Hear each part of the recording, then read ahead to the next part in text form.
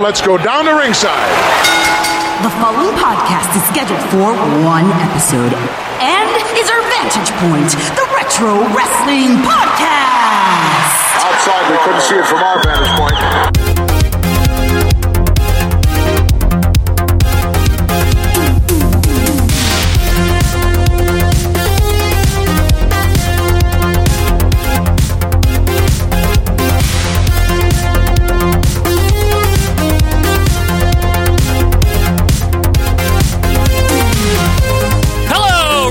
Fans, and welcome to our Vantage Point, the Retro Wrestling Podcast.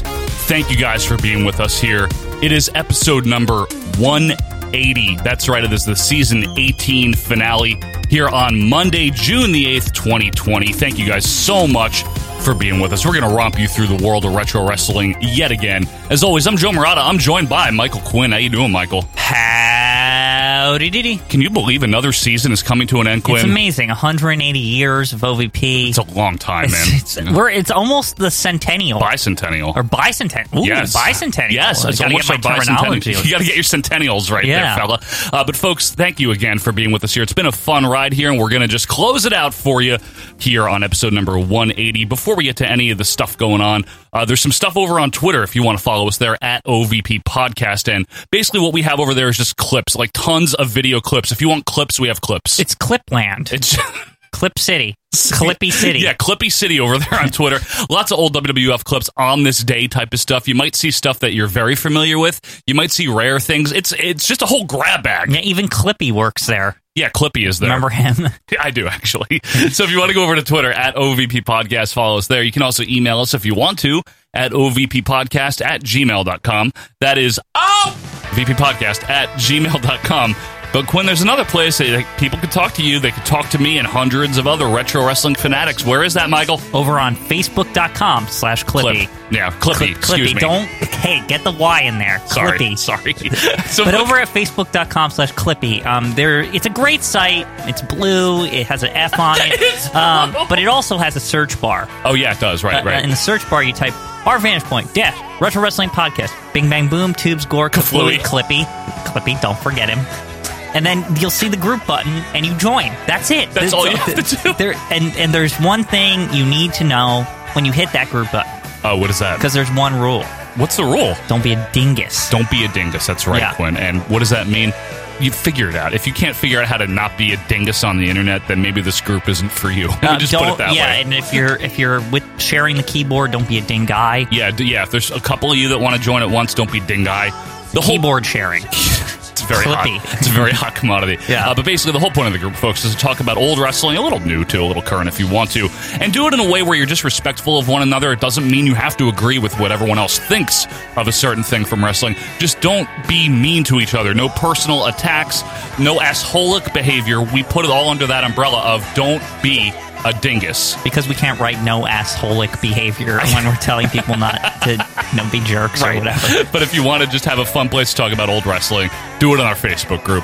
And then we're going to have some info on our Patreon real quick, though. Patreon.com/OVP Podcast.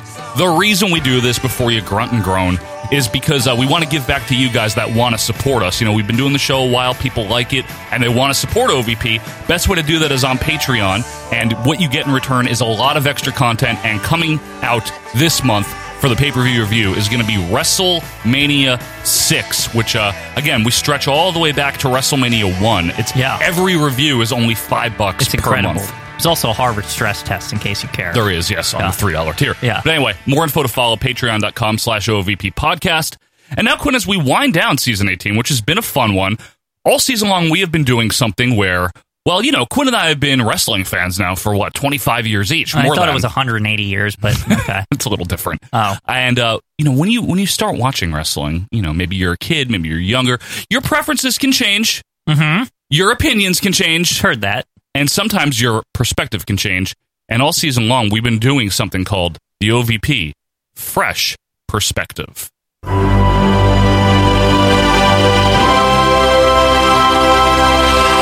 That's the last time we're going to smell that freshness. Smell that king. That's it for king. Yes.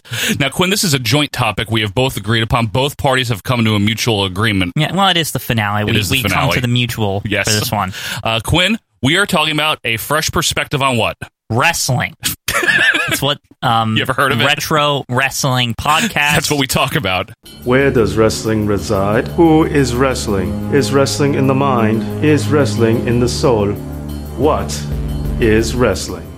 Does that mean you have to give the background on wrestling? No, I'm not doing that. Well, it began thousands of years ago, right, in ancient Hercules Greece. Yes. And Greece and all this. Just check the Coliseum video intro from 1985 for a history. Yeah. But no, in all seriousness, when Quinn and I started, we were both about the same age. We both started right around the same time, 1994, 95, right smack dab in the middle of the new gen era. An impressive first outing for Mantar.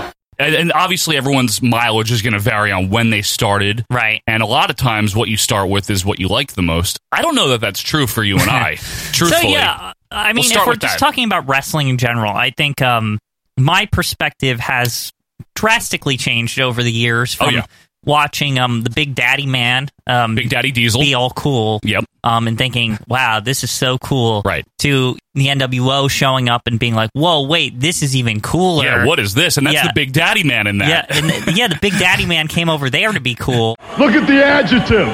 That's just like an example, right? Yes, of like perspectives changing, and like I feel like in the first up to maybe the end of the Attitude Era, right? I just thought wrestling was a cool thing. Like, it's different. Not everyone was into it. And it was like, kind of felt like you knew something that wasn't like popular or whatever. Sure, yeah. And then by the end of the Attitude Era, like, everyone fucking watched wrestling and stuff. Yeah. But that's also the time when I think the perspective changed. The expectations for how it should be kind of went through the roof. And there was that era of, up until, I want to say, like, once the annoying, like, well, actually, he's gotten super annoying, like with John Cena and stuff. Yeah, right. That's like the era of, like, oh, I'm a big smark now, right? I hate how Vince McMahon's giving him all these titles all the time. Yeah, we all had, or most of us had, our big smark eras. Some of us need to grow out of them because really, that kind of saps the enjoyment away from wrestling. Yeah, is trying to anticipate everything that happens and trying to be ahead of every single thing. Thinking that I watched 5 or 6 whatever years of wrestling, right? I think I've seen it all, right? Right. And then it's like, I know what a good match is. I know what a good angle is. Yeah, because they tell me on the internet. And they put little asterisks next to the matches to tell me how good it is. I go to Rantsylvania.com. I know things. Which, all due respect to Scott Keith. But yeah, exactly. Yeah. Great point. Yeah. And I very much share the same path that you did. When I got into it, it was a Bret Hart era still, thankfully, which is why he was my favorite. And then Daddy Cool Diesel. Right. And I used to look at wrestling, old meaning before 94, like when I would rent the tapes. Exactly. And current as just being so absorbed in who's going to win this match and seeing these larger-than-life characters, right? And then, like, the early teen years hit, and you have access to the internet, like you said, and now all of a sudden I'm looking at people reviewing these things that I just loved, like, through the eyes of a child. They're like, no, that stinks. Dusty Rhodes sucked in WWF. Haku sucks. Barbarian sucks. Bushwhacker sucks. Dino Bravo sucks. Yeah, Dino, I still think that. Stop it. Jim Duggan sucks. Yeah, what is that? Big fat guys suck. Yeah. And if you don't have a good match, then it sucks. The only good big fat guy was Andre the Giant for reasons. Sometimes. Yeah. And one of the things I've learned, and one of the perspectives that has really come full circle now for me, it's not everyone, like, it's not all about having a good match, quote unquote. See, I don't have like a form. Everyone goes, oh, you like this is. No, you know what? I like matches that get over based on the work. It's not like two guys. Like some people go, well, what about Hogan and Rock? And I'm not knocking that match. I think the thing that's changed the most through all the years is the realizing that, you know what? That entertainment thing that everyone shit on Vince McMahon for, like, pushing, that's kind of the thing we want. Like, that, like, ultimately, because you look at all this and, everyone thinks, well, why isn't wrestling as good as it used to be? I think that the way the entertainment is presented and what is entertainment to people has changed over the years. Well, that's true. I mean, there was a period of time in general entertainment where, like, Charlie Chaplin was the funniest man in the world, but that type of stuff doesn't age well now. And even a more recent example, there was a time when Seinfeld and Friends, like, that is like the best. That's the highest it could ever get. Peak of entertainment, right? Or in the 50s with, like, Rowan and Martin's laughing and shit like that. And the Rat Pack were, like, the best entertainers ever. But culture evolves and people's tastes evolve. And also the other factor, Quinn, is people, like ourselves, get older. Right. And then you kind of just age out of certain things. The other thing that we tend to forget as something like, because we love this thing, right, that we loved when we were kids, right, we tend to forget that this product has and always will be catered towards younger people from about 8 years old, 6 to 8 years old, and up to maybe like early teens, that kind of thing.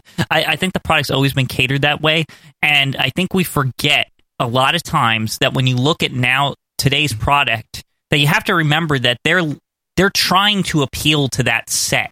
You know what I mean? In part, yeah. I agree with you. They want everyone, because who doesn't? They want everyone, but their core audience is kids. Well, because the kids are the ones that bug their parents to buy the merchandise and take them to the shows. But it's why the characters are so colorful but basic. You know what I mean? I mean, look, I know that in other wrestling promotions, particularly in the South throughout the territory years, there's a different spin on this, and there's nothing, in my opinion, wrong with that, where it's much more athletic competition based. We're not really talking about that so much as we're talking about the WWF here, because if you like the sporting aspect of it, they have that now. Yeah, but AEW. But of course you're not going to like the WWE then, now, or maybe forever. Right. Yeah. So I understand that. I'm not looking to convert people that look for one specific element and a certain flavor and translate it to WWE. That's not the aim here. And that's not to say they haven't had eras of balance. That's when they're their best. Yeah. And I think that, to me, as far as my perspective, that's the only thing that I look at and I say, something is off. It used to be a little bit more balanced, where kind of like later I always liked when in the later hours, you knew like after 10 o'clock or whatever, some shit was going to go down. You could like say like, okay, like if I'm a little older, this is for me. And then in the first hour, you had the appeal for the kids, a little bit more. And like, it was just, there was a little bit of balance there. But I think in a weird way, they're sort of damned if they do, damned if they don't. They have to like strongly appeal to children. They have to. And honestly, there's a plethora of things that could probably be highly improved with the way they've been doing things. And a lot of the criticisms against what they do now are valid. If you're just speaking purely from a storyline or, just what makes compelling TV, there's a lot of criticisms that people have that are valid. The show is too damn long. Everything seems too prescriptive. There's a lot of valid things. However, another element I wanted to touch upon is stories. One thing that I've learned over the years, again, kind of full circle, is that it's really the characters in the storyline, for me, are much more important than quality of match. Yes. In a lot of cases. I agree. The variety and the larger-than-life aspects of things, or the story maybe even being told in the ring. Right. Another thing you have to, with that goes along with that, is that you have to let the stories play out. Sometimes stories, there's so many times where we've thought, oh, this sucks ass, and then it turns out like, oh, they actually had a plan. You know what I mean? Sure. Like even now, like it's not like that's some old thing. Like everyone's like, long-term booking is dead. I mean, is it really though? Sometimes, and sometimes not. How can you know that on a day-to-day basis unless you watch the whole story play out? You can't, and that's you bringing that up reminded me of something that there seems to be a whole new subset. And it's not maybe even new anymore. We're going back 20-something years, but it's really become the prominent discussion point on Twitter and things like that, is people that don't even enjoy wrestling anymore. They enjoy pretending that they're booking wrestling. There's like this other subset now of they're like fans of being fans or something. Yeah. It's different than just sitting down and watching wrestling because you like it. Now people watch it just to criticize it or something like that. It's just really weird to me. It's weird, and like some of the opinions, like I see stuff like, why aren't they like the day after WrestleMania starting a story that will lead to the next WrestleMania the next year? Because it's never been like that, even though you think that. There's been very rare occasions that has happened. Even in the old days, we joke all the time that like back in the old days, sometime in February, somebody would fuck with Hulk Hogan, and that would be the wrestling. It's not like it was like generally that's how WrestleMania was set up. It's like very rare instances, like the Macho Man and Hulk Hogan. That's about it. Like and not only that, when they did set up the next year's WrestleMania match between Rock and Cena, everyone fucking hated it. Right. Exactly. You know what I mean? They even tried it like in the recent times, and everyone's like, "This stinks." Yeah, like we know he has to be the champion. Right. But going back to the storylines thing, Quinn, and angles and characters, I kind of equate it to a movie with maybe decent acting, but you really are invested in the characters and the story. I would take that any day, like Home Alone, for example. Home Alone, let's use this as an example, Right, okay? We yeah. both know Home Alone, a lot of our fans do. It's not a masterpiece in terms of cinematography. Right, yes. In terms of acting, in terms of story, but it's in much the same way a WrestleMania 6 can hit all the right buttons and do all the little things right, where you have where the sum is greater than the parts, right?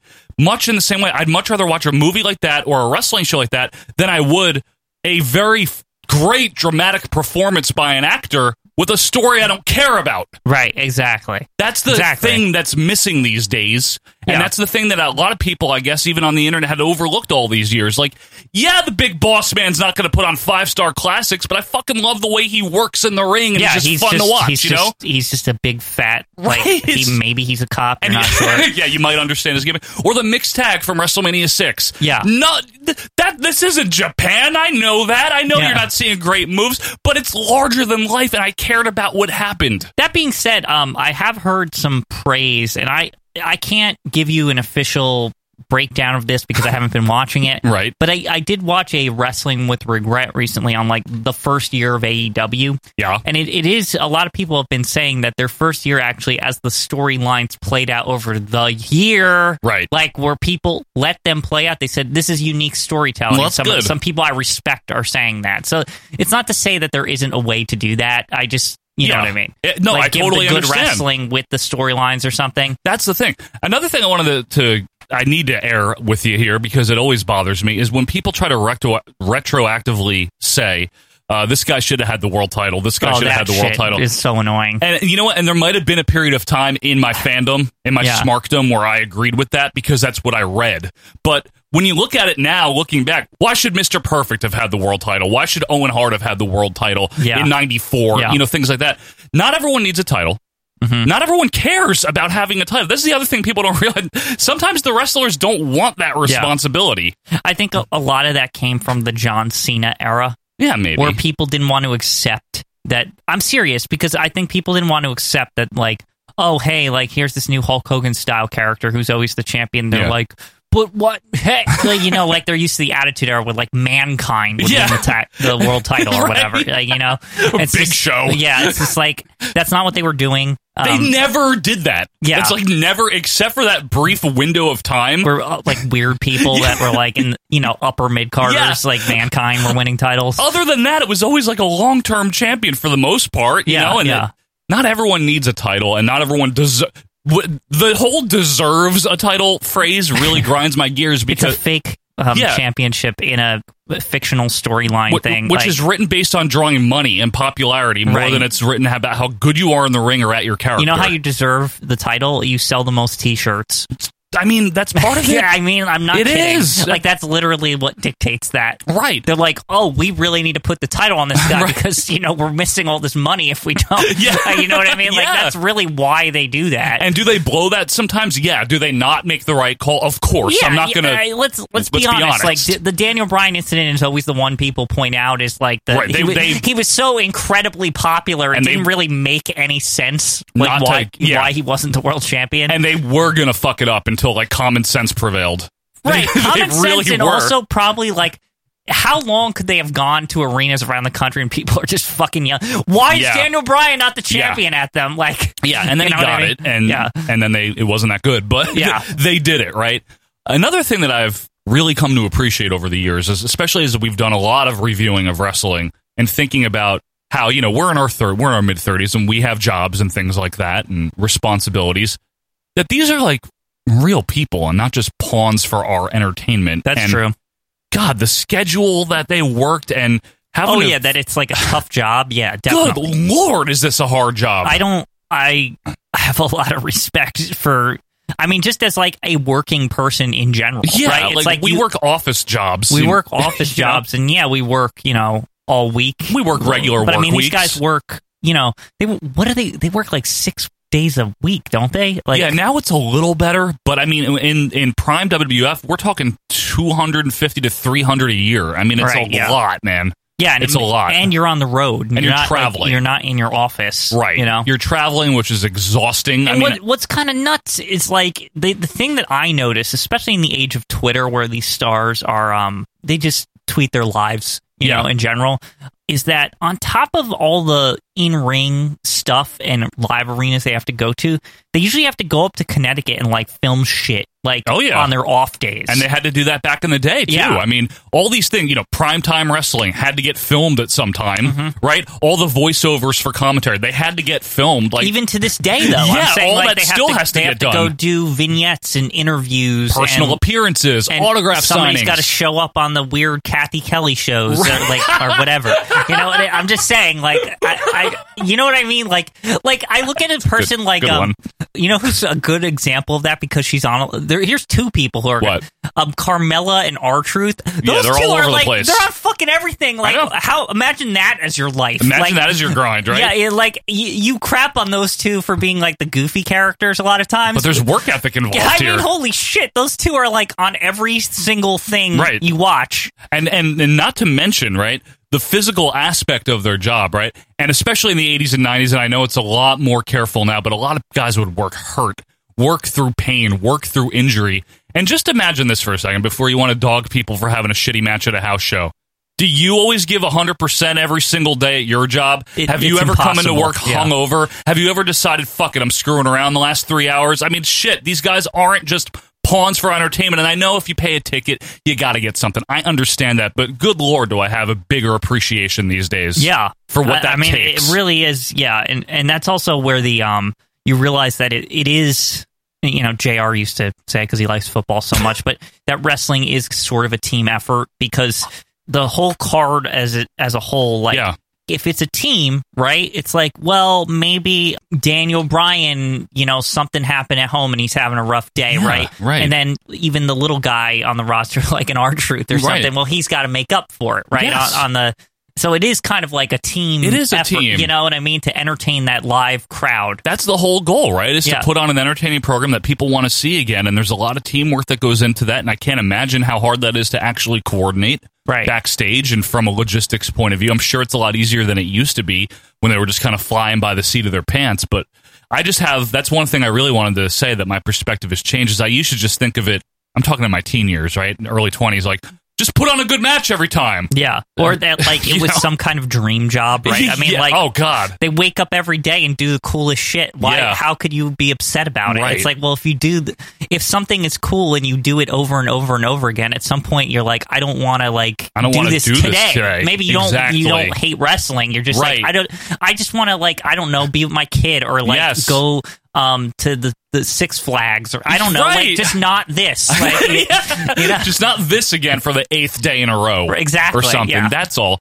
Really, people that have wrestled and people that that can wrestle now, just, man, I really do have an appreciation, not by experience, but just by observing for how fucking grueling that must be. Yeah, and major props. And I think the other with all that is like, just to give you some perspective, you know, not every night is the Staples Center in Madison Square. Mostly it's like Asbury Park. It's a few thousand people at most. Yeah, it's like, or like, I'm trying to think of like really dinky. Right. Like if you just look at their live schedule, like just go on WE.com and just click the live. I know no one ever clicks it, but just look at the list of shitty places they go. I mean, you can't now, but I'm saying... No, like, I know. In general, you can. And yeah, I mean, that just must get... I think Bobby Heenan said, like, every arena begins to look the same. Every airport looks the same. It's just a grind. You know what I mean? You're constantly just doing it. So, major props. I know that facetiously it's called fake fighting, but believe me, I know it takes a toll on people, and in all seriousness, much respect there. It's like traveling theater. It's literally what it is. Yeah, it's theater in the round. You know what I mean? It's just it's a touring group. And it takes a lot of work. So I don't blame people sometimes for maybe having a bad match. Right. You know, and that's the whole other fucking thing. Real quick, I'm sorry, but like, I guess this would be the last point. Right? I think so. And just to tie it all together, I do appreciate a good wrestling match. I'm like, absolutely. Of course, no one doesn't. Like, you know what I mean? Nobody does it. Right. Yeah, like, everybody wants it to be good all the time. Yeah. But the definition of good, whether Dave Meltzer continues to do this another 50 years somehow, maybe he gets cryogenically frozen and they fix his mind. Maybe they freeze him in that so weird he can write pose, a sentence coherently. In that weird pose at his desk or whatever. Maybe he can actually speak without cutting him, off all the time, right? They did every, the people, it was really weird because This was such a physical match. He is not a gold standard. Jim Cornette is not. Vince Russo is not. Jim Ross is not. You're the fan. It's up to you. If You're you the like gold something, standard. right? I mean, really. Do you like it? Now, if a bunch of people all agree that something's good, then you have what's called maybe a consensus. Right. But it's still subjective. And, you know, the matches that a lot of people say are good, I agree. Like you said, like, people say that Austin Bret Hart is one of the best matches at WrestleMania, right? I agree with that. Honestly, the thing that, you know, just perspective-wise that's changed for me is just watching so much wrestling. Yeah, that's what we do Honestly, here. I find that the stuff that really sticks out is the stuff that when you go in with your expectations being low, and then, like, it's like some weird, like, why is this really good? Tito Barbarian is a great I guess example. that's, later on, British Bulldog versus Warlord. Like, it's like little things like that you appreciate a little bit more because you're just like, wow, like, you know, like, I didn't really expect that, and I was really entertained. Well, yeah. You know, any of those kind of wins where, like, a guy suddenly wins that you didn't expect, and he kind of, like, scurries out of the ring really great, quick. right? I It's love fun. that. I love that idea See? of getting a win, and, like, it's like, yeah, I did it, and, like, Right. but I didn't expect it, and I just got away with it. Like, that's Those are fun. That's the kind of stuff you start to appreciate more because it feels real. It Right. feels like when the underdog team gets a win that maybe it'll be the only win they get for the whole season. But like that, it's like, oh yeah, okay. But like, see, that's like one of those things that you enjoy, right? Right, And then yeah. it might not get a great star rating, but who gives a shit? And a lot of times the reason expectations are so low is because for 20, 30 years, people have written about how bad these wrestlers are. Yeah. You know, like we'll watch a match involving Earthquake or One Man Gang or something, and all you hear is them slagged off for so long in the 90s and 2000s. And we look at them like, no, they're really good. Yeah. You know, that type of thing. The majority of these people are professionals. It's very rare in the history of wrestling that we've run into Giant Gonzalez's and Giant Silvas and you know. Yeah, for the most part, right? Yeah. A lot of people really were good at what they did. Right. And again, what they did wasn't supposed to be put on a 5-star clinic. Look, if you raise the bar that much, then how do you ever distinguish between how does anything feel special, I guess is what I'm trying to say. It's just I guess the fresh perspective there is just that you have to respect what a wrestler's role is on the card and how well they're doing performing that role. Right. And some guys, you know, they're really I've seen some great wrestlers who are bad in the supporting roles. You know, that they have to be number one or it's just they don't work. They don't work. Yeah, they don't try, right? And they're unhappy. And much like a movie, not everyone can steal the scene. Right. Otherwise, what are you stealing anymore? Mm-hmm. There's no scene left. There's no story. There's no, you know what I mean? It all becomes a bunch of hamming up. Right. Right? To have a breakout performance and things like that, you have to have a level of normalcy.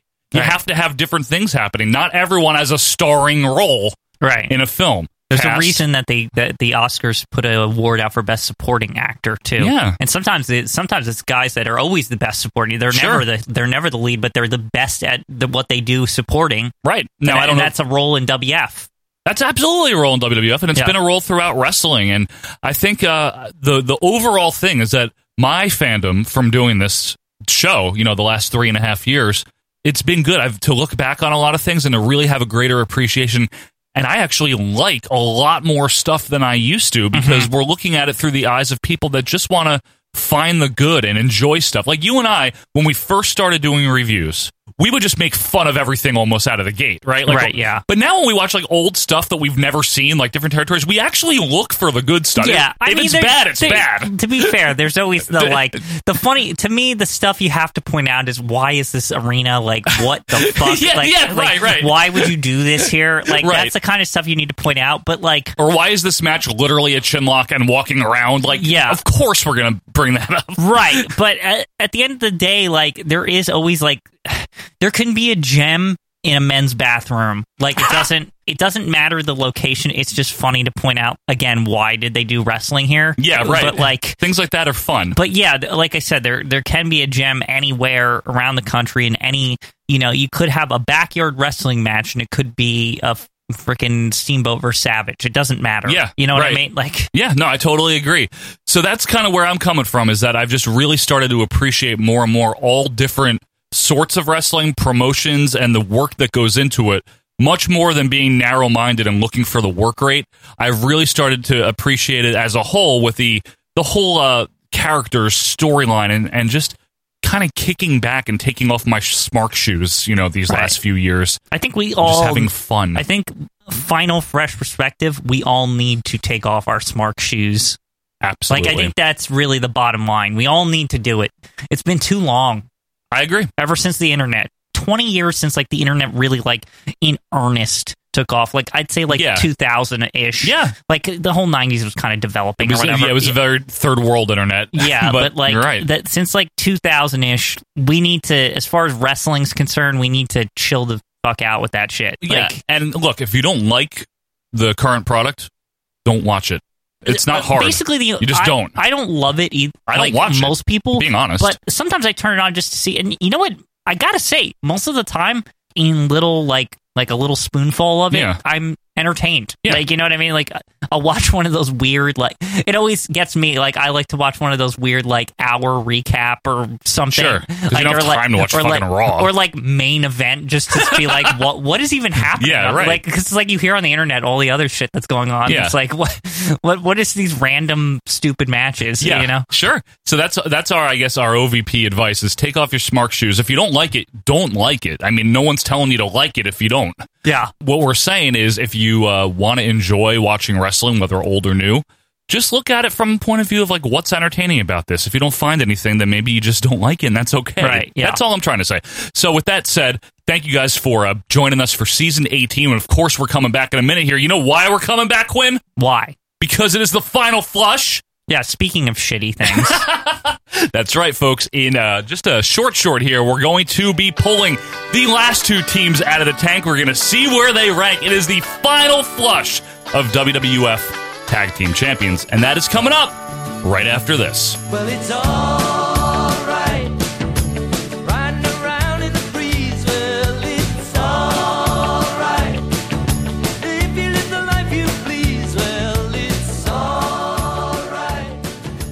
Doing the best you can. Over the years, I've had so many physical injuries, it would take me a 2-hour special to give them all to you.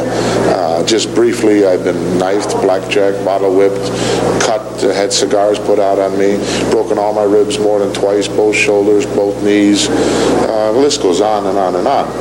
But that's something you learn to live with. We're not in a team sport activity where if a guy gets hurt, you call time and you put somebody in and you wheel him out and you go.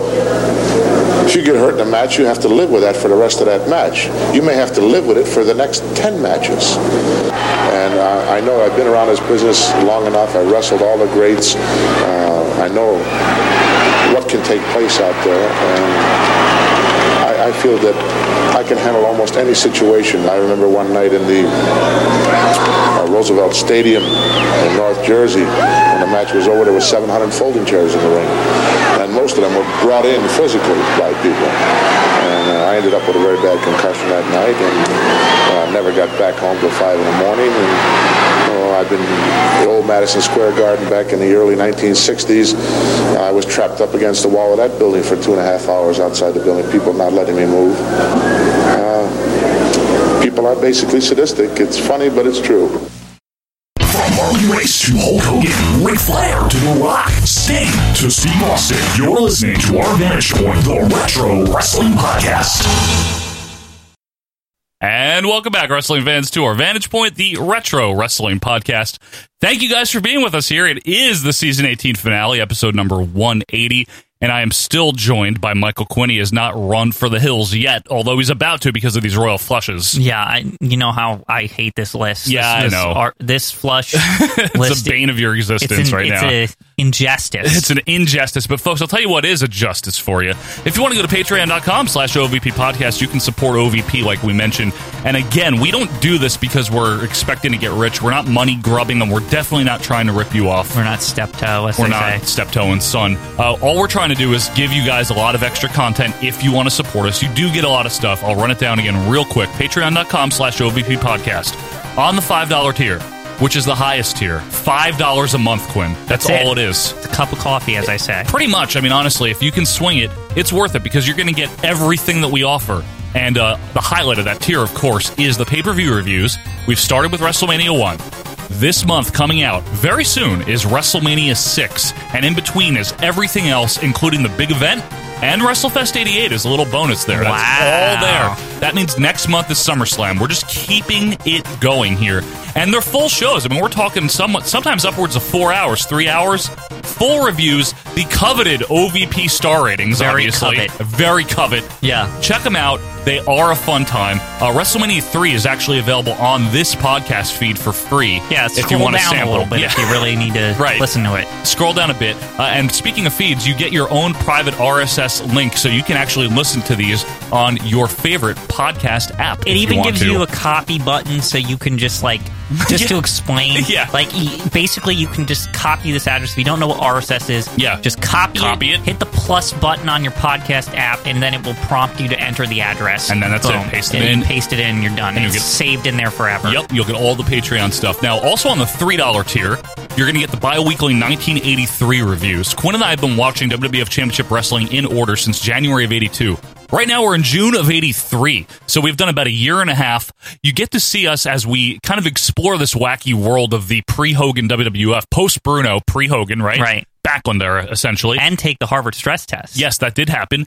You can get free ones of these, both on this podcast feed, the rewinds from 82, and on our YouTube channel. You can see the video version. These come out in audio and video form, so you can choose which way you want to listen to it. It's a fun time. It's very casual, and Quinn has a separate canon from what we do here. Very separate, very canon.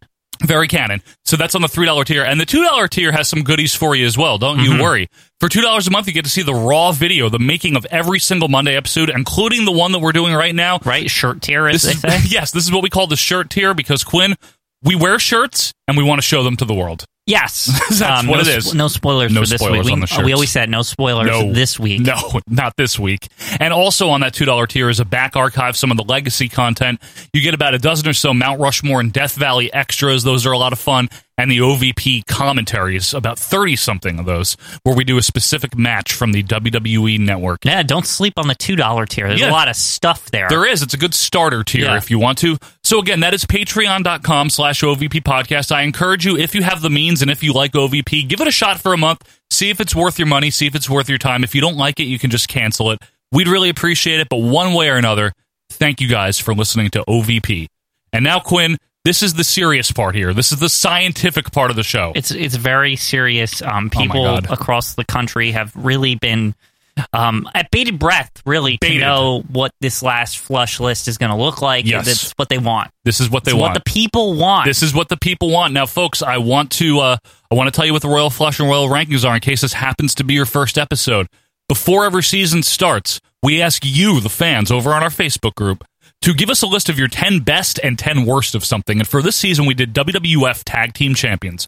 Our chief statistical analyst, Joe Merkel, compiles all of these votes. I don't know how he does it. I don't know what kind of technology he's using over there. I don't get it. It's beyond me. But I just he gives us the ranks here, and that's it. I discuss them, and we conduct the experiments, and that's what we do. And that's what we do. We don't vote. We just rank. So by the end of the season, what you're going to have is a list of the 10 best and 10 worst. That's right. It is OVP scientifically ranked. It is organic. It is baptized. It is ordained. It is non-GMO, USDA certified, and healthy. Best and worst WWF Tag Team Champions of all time. Now, the best list is done last week, amidst maybe some minor controversy. That list has been finalized. It's in the books. It's in the books. It's done. We cannot undo it. However, here's the 8 teams that are on the board for the list of worst WWF Tag Team Champions of all time. At number 1, much to the chagrin of Michael Quinn, Braun Strowman and Nicholas. I think it's a false positive on that experiment. Number 2, The Right to Censor. They're really the worst. No. Number 3, Men on a Mission who whatever. I don't know what even are they. Number 4, The Kid and Holly. Yeah. I don't have a problem with that one. I don't really either. 5 is Animal and Heidenreich, which sorry, it's not good. It stunk. No, it wasn't good. 6 is Shane and Miz, the best ever. The best in the world. Yeah. 7, La Resistance. I mean, they're not that bad. They're not that offensive. We are coming to WF or whatever they That's said. all it is. Yeah. We're going to teach you Americans. Yeah. And then number 8, they should not even be on this list. What are you talking about? They should be much higher on this list. God. Money Incorporated, they do stink. I cannot believe they made the worst list. Seriously. They're horrible, Joe. No, they're not. As is evidenced by the science. Bullshit. So that's the 8 on the board. The final 2 are coming out. Quinn, the season is ending, so I can say it. The time for talking is through. Yep, it's turkey time. It's time for turkey. Let's all go down to Howard Finkel for the Royal Flush. Ladies and gentlemen, it is now time for the Royal. We are coming to WWE to teach you Americans a lesson. What do you say we make like a banana and split? Heinrich, the animal, an old-fashioned road warrior butt kicking. And we are the Spirit Squad. Shane and Miz are the best tag team in the world. The Strongbow Brothers, World Wrestling Federation Tag Team Champions. William Regal and Eugene. Nicholas has a scheduling conflict. I mean, he's still in the 4th grade. It's the final flush, Quinn. There it is. There it is. Oh, the toilets have been cranking all season long. They've been waiting for this moment. They can't even hold back. I know. It is just getting... Okay. It's over, toilets. It's enough. So we're going to get... Okay, please. So we're going to get into the final 2 teams here, Quinn. We've been talking all season about good and bad tag team champions. Despite what you think, Nicholas and Braun Strowman are number 1. We're going to see if they hold that. Such shit. And despite my best efforts here, Money Inc. made the list. I can't undo that. That's very fair. There's no way to take them off. Very fair. For a list that, it has the most unfair and the most fair. That's not true. No, Money... They're good. Money Inc. is good. Look at the tag division after they were the champions. All right. It's a mess. All right. Well, speaking of a mess, we're going to have a lot of shit to clean up here because, Quinn, it's time to go down to the fans. They're going to count us down as we all find out which team drew number 9.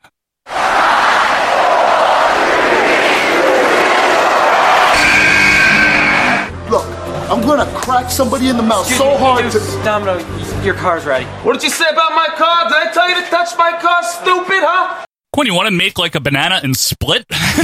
Deuce and Domino, folks. And Domino. Now, these guys, I don't have a major problem with. They're here's the thing. Is to me, they're somewhere in between the ranks and the flush. They're just nothing. They're just in the abyss somewhere, right? Yeah. So Deuce and Domino, folks, if you watched late 2000s WWF, you know who they are. That would be Deuce and Domino. Yeah. That's who they are. Deuce Snuka or whatever. Yeah. Which one's Snuka? Yes. It's actually Deuce. Now Deuce Snuka. Deuce Snuka, yes, who would later go on and become Sim Snuka. Did you know that in OVW, where they came from, they had last names, and it was Deuce Shade. What? And excuse me. And Dice Domino. Dice Domino? Yes. Wait, so Domino's his last name? Yes. Well, what? Deuce what? Deuce. First of all, Deuce. Why isn't it just Deuce and Dice? Isn't that That's a not as bad. better name? Well, Deuce and Domino kind of sounds cool, though. I don't know. But anyway, do they have like a full tag team name, like the no? They're just the bikers they did or something. Like they were the Untouchables. What? In OVW or the Throwbacks, right? Like, why not the Greasers or something? Well, that's too on the nose. But that's what they are. Exactly. So this is straight out of Grease, literally, the film, the film from the 70s. Not Hercules. No, not that Grease. Yeah. The film from the not Hercules. Very greasy. Not Power and Glory, Hercules. No, this is straight out of freaking Grease, man. The film from the 70s about a time in the 50s, Yes. So this is like 3 layers of retro. And they came to the WWF in 2007. They had Cherry with them. Right. Remember Cherry? Yes, Cherry. Cherry. She was came cute. out on roller skates. Yeah. Was she anything else other than Cherry? Not I really. feel like they kept her after the team existed, but she didn't do anything. I think you're right, actually. Yeah. But she wasn't there long. She had been known as Cherry Pie, for the record, before WWF, but I guess they got rid of the pie. I don't need prefer the pie. Cherry Bomb, the other Cherry. Yeah, Cherry Bomb. There you go. So Deuce and Domino, Greasers, why the hell not? I don't know. It's a gimmick. Yes. They got to give them credit. At least they gave them at least there was a gimmick. This is very honky tonk, man. It very is. Are they time travelers? Right. Question going on. Do they just really like this style? Right. That's kind of what I always got from it, is they just had an appreciation for the 50s. I mean, it literally was Honky Tonk Man Redux because they had like Pink Cadillac and all that shit. And Cherry was Peggy Sue. Basically, it's the same it's like shit. It's just a tag team. If there was two Honky Tonk Mans, it's the soda fountain era. You know what I mean? And I don't have I don't really have a problem with that as a gimmick, because it's not that they're supposed to be from the 50s. They just like it. Like, I was going to say, why don't they do the 40s? But then I was like, oh, wait, Lacey Evans. Well, they just do the 20s and have a flapper with them while we're out of here. Sure John Cena almost did it that time, remember? Yeah, I do remember he did. So anyway, they come in 2007 and they win the tag titles in April from Kendrick and London. I like that team. I like Kendrick and London too. It's Brian Kendrick, Paul London. They're like the New Rockers, but good New Rockers. They were good, though. Yeah. Spanky and Paul London. Yeah, exactly. Remember Paul London in general, how he was this guy was going to be like the greatest shit ever. Like the Velocity champion. Velocity hero. Listen, he was good. If you watch Velocity in like 2003, 2004, he's all over it. That show is incredible because it's like literally main evented by singles Paul London for the whole year. Yeah. He's like the best shit ever. He was good. Yeah. No joke, folks. But anyway, so they win the titles from Brian Kendrick and Paul London, who had them. This is April of 2017 when Deuce and Domino win. Brian Kendrick and Paul London had been the champions since May of 2006. Wow. Isn't that crazy? Almost a year. That's a long time for this period deserving. of time. I mean, they're great. It was a good tag team. They really were. So Deuce and Domino win them in Milan. I think that's probably the same Is that the tour. Santino incident? Yeah. Same tour where Santino debuted. There you go. It brought us two great things. There Deuce you and go. Damo tag titles and Santino. And they held them for only 4 months. They lost them to the all-star team of Matt Hardy and MVP. Remember that? Because I don't. That's what? Matt Hardy and MVP. Yes. That's not what you think of when you think of Matt Hardy, tag team champion. I know.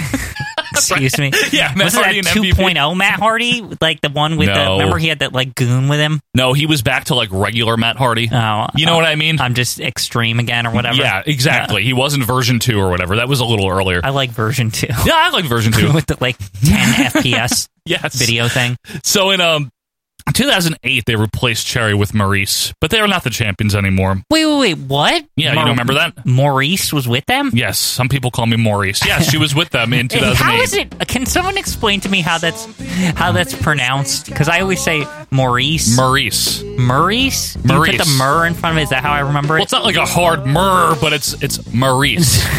Maurice. Because Maurice is like... Maurice is a man's name. That's the guy from Goodfellas or whatever, right? No, that's Maury. Maury. Well, I guess his full name is Maurice, or is it Morris? I think his wife calls him Maurice. She probably does. Yeah. Some people call me Maurice.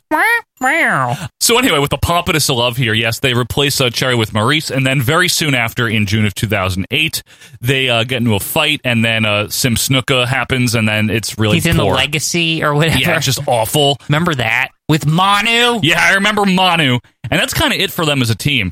So... Again, when we get into these teams that they just have these middling runs, like a 4-month run, we're going to see where they rank, but it's like not anything. It's more kind of like it gives us a chance to reminisce about this weird time period of like we're trying something with it. Like to be fair, like they were trying to like revitalize the tag division. Yes, but it was like it's just like they were just experimenting, basically. Like, what if we try like a really gimmicky tag team? Yeah, like you know, they what tried I mean? it. Yeah, it didn't really work, and they're like, okay, whatever, let's move on. Was. And eventually they just reverted to like Kane and somebody, or yeah, you know I know, like with that. Jericho and shit like that. Yeah. But yeah, for a period of time, they had a little bit of a thriving division there. Honestly, again, not much to say. Mm-hmm. It was short. It wasn't that offensive. It sure existed. Yeah, it did, and they weren't. Look, let's be honest. They weren't that great wrestlers, either of them. No, they really weren't. Honestly, what to me I saw this as is like, oh, that's nice. They're going to try to like push like young people because they were like these guys were pretty young. Oh yeah, you know what I mean.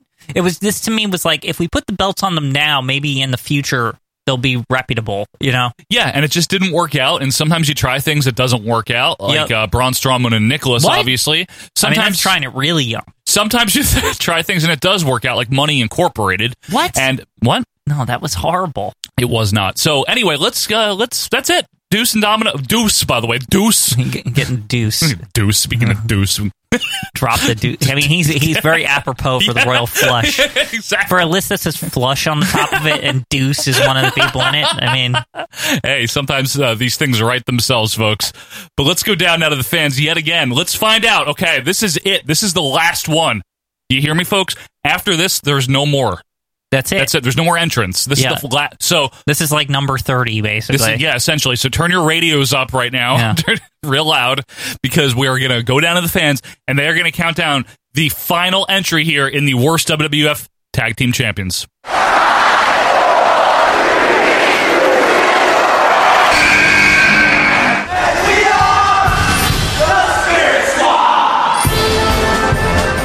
Okay, well, they are the Spirit Squad. The Spirit Squad.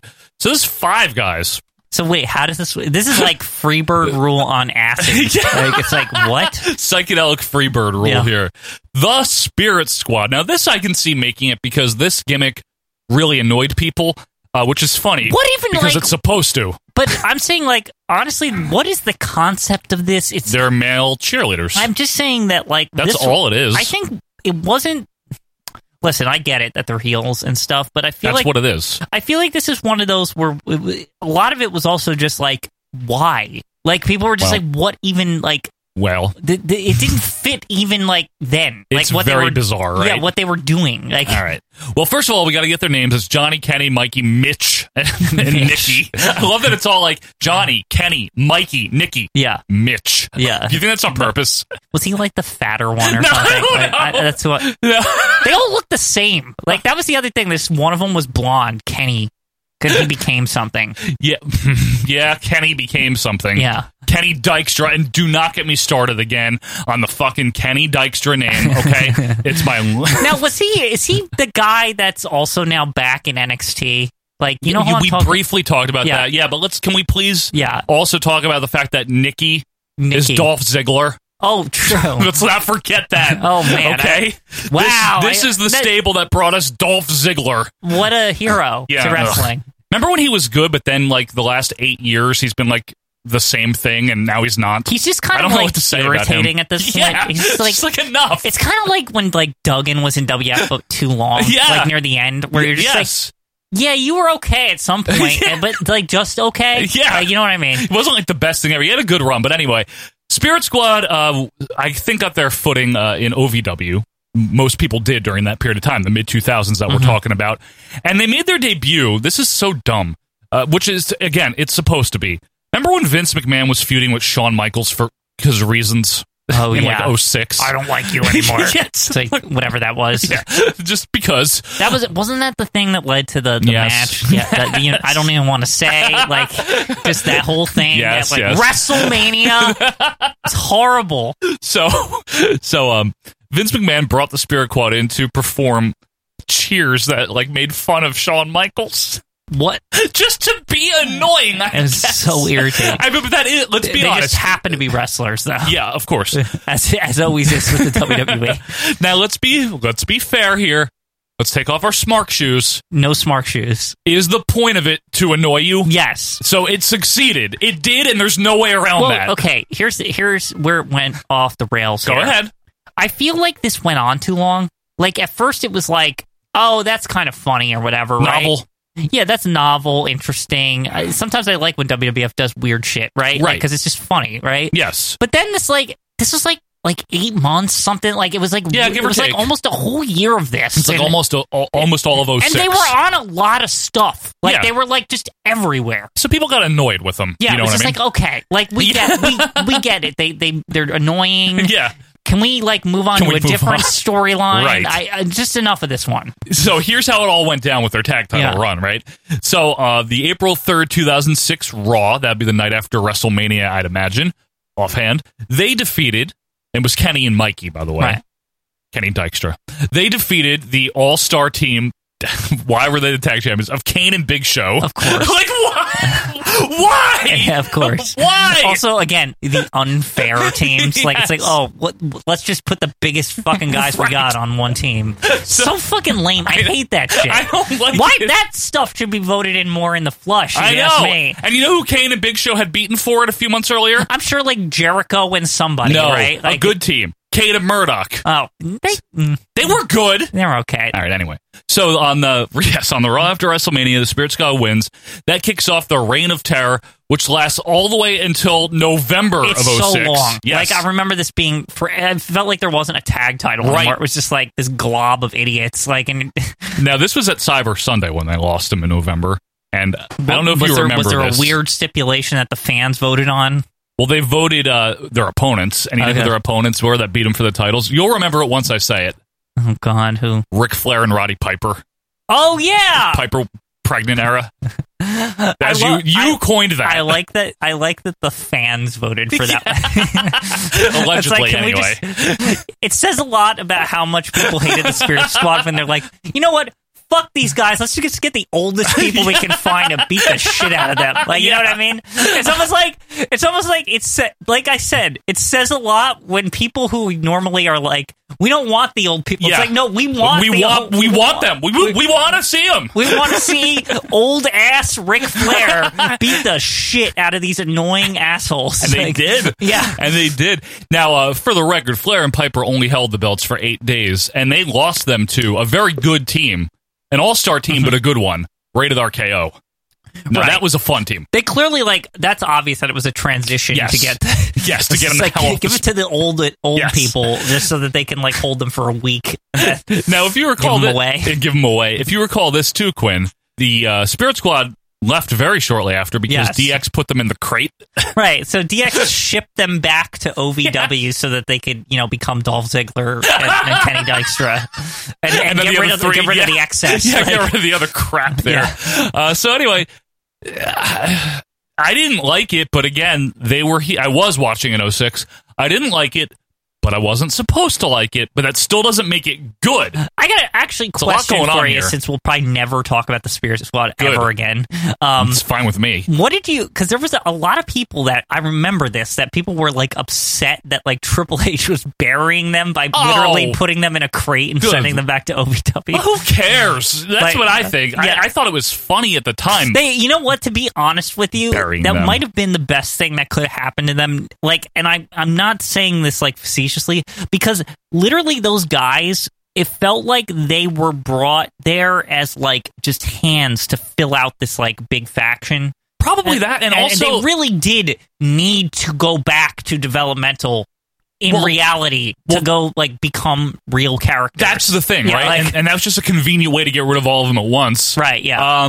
And it might have been, in a lot of ways, a big screen audition or a big stage audition, meaning let's take a look at all 5 of these guys and see who they we really clearly think. picked 2 that they liked. Yeah, and one of them really sucked ass, which Yeah. was Kenny. I just hate his name. Maybe he's a fine wrestler. I don't remember. He's okay in the ring. It wasn't. He was a really good athlete. Was he? I really don't remember. I swear he exists or something. He came back like once in like 12. We've done this. Go ahead. I don't even care. Just look it up. I just need to know. It's fine.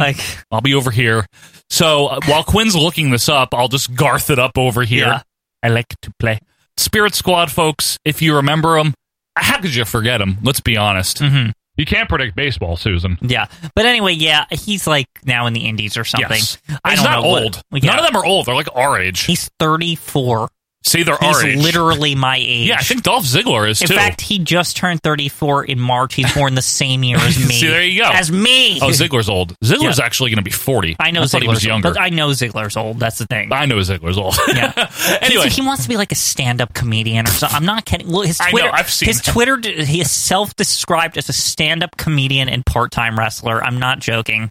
That's a good gig, Yeah. if you can pull that off. Yeah. Let's be honest here. Well, Mick Foley's like part-time wrestler, part-time Santa Claus. Yeah. Part-time wrestler is like a joke, though. Yeah, I because know. he's a full-time wrestler. I know, Quinn. You know what I mean? Whatever. So that's a Spirit Squad. That's an era. We really brought it home to the ruthless aggression era here, right? Is that People really didn't like that era, did No, they? I didn't like that era, I to be know. honest. It had its moments, but It's not as good as the WWE was trying to make it out to Just be on with the that side, special. literally the best part of the entire Ruthless Aggression era, and I'm not kidding, Yeah. was ECW One Night Stand. I'm not joking. Yeah, and that's it's because- like the best pay-per-view they ever did in that whole time. And that's because Vince had very little input on that It one was other great. than okaying Yeah. it, you know? Yeah, it was funny because you got to see the WF guys fight like the ECW guys and just get whooped. It was a great pay-per-view. Like, yeah. Back to the flush here. That's the two teams, straight out of 06 and 07. Mm-hmm. And It's time to rank. I'm going to run them down again here. At number 1, which I'm very happy about, is Braun Strowman and Nicholas. All right, number Horrible. 1. Number 2, Right to Censor, which has They're the true worst. the great Bull Buchanan on there. What? Number 3, Men on a Mission. 4, The Kid and Bob Holly. 5, Heidenreich and Animal, the butt-kicking team or whatever. They're very butt. Animal never said ass, did he? It was always butt till the very He's from end. a different time, Joe. Butt was bad back then. Bad to the butt. You know? Well, it's very fitting for the flush here. Fits in with the deuce. Yeah. Shane McMahon and The Miz, fine with that where they are. 7, La Resistance, you Americans. And number 8, still upset that they made the list. For the record, Horrid. I am not okay with it. Why? They should be higher. They should be off the list. Mm-hmm. What? That is the 8 teams on there. All right, Quinn. Where are we starting the Deuce and the Domino? Let's start at the bottom because I feel like they're basically hooked to La Resistance, no? Same general feel where it's a middling mid-card team. There's really nothing else to say. Really, it's almost like were they better or worse than La Resistance, and that's where they are. I honestly think that La Resistance is probably better. I do too, because honestly, La Resistance, the one thing that you can say about them is that they were very long term, and I still love that there's like 2 versions of them. I find that to be hilarious. The Rob Conway version. The Con Man. Almost like something like the Midnight Express or something, Demolition. that there's like 2 versions. Yeah. Or like a Demolition, something like that. Yeah, I just think that Deuce and Domino weren't a bad team per se, right? They weren't bad. They just didn't work out. It just wasn't anything. And WF knew, and they just kind of like, okay, moving on. Yeah. You know, it wasn't that bad. But I want to keep them below Shane and The Miz because at least they were a real tag team. Shane and The Miz, it was fun, but it was strictly It was an angle. That's all it was. Yeah. Okay, so I think that's an easy one in all seriousness. I hate to say it, but yeah, I know people like when we have to debate, but sometimes it's just like... Sometimes it's easy. You just know. Yeah. Like, it's just like... It's Right. like plus, also, you know what? The beauty of this is that Deuce is on the flush. Yes, that is true. Yeah, Deuce so did make the flush. It doesn't really matter where they land in this case because the Deuce is in the flush. The Deuce is in the flush. All right, so that brings us to the Spirit Squad. Right. They're tough, too, because they're good wrestlers, those guys. Yeah. But that doesn't... They had a long run. Here's the thing. Is I think they're worse than Money Inc. They're worse than La Resistance. La Resistance, yes. La Resistance. They're definitely worse than Deuce and Domino, right? You think? I don't know. That's where I wanted to discuss. Different thing. Different thing going on. Here's the problem with La Resistance. They overstayed their welcome.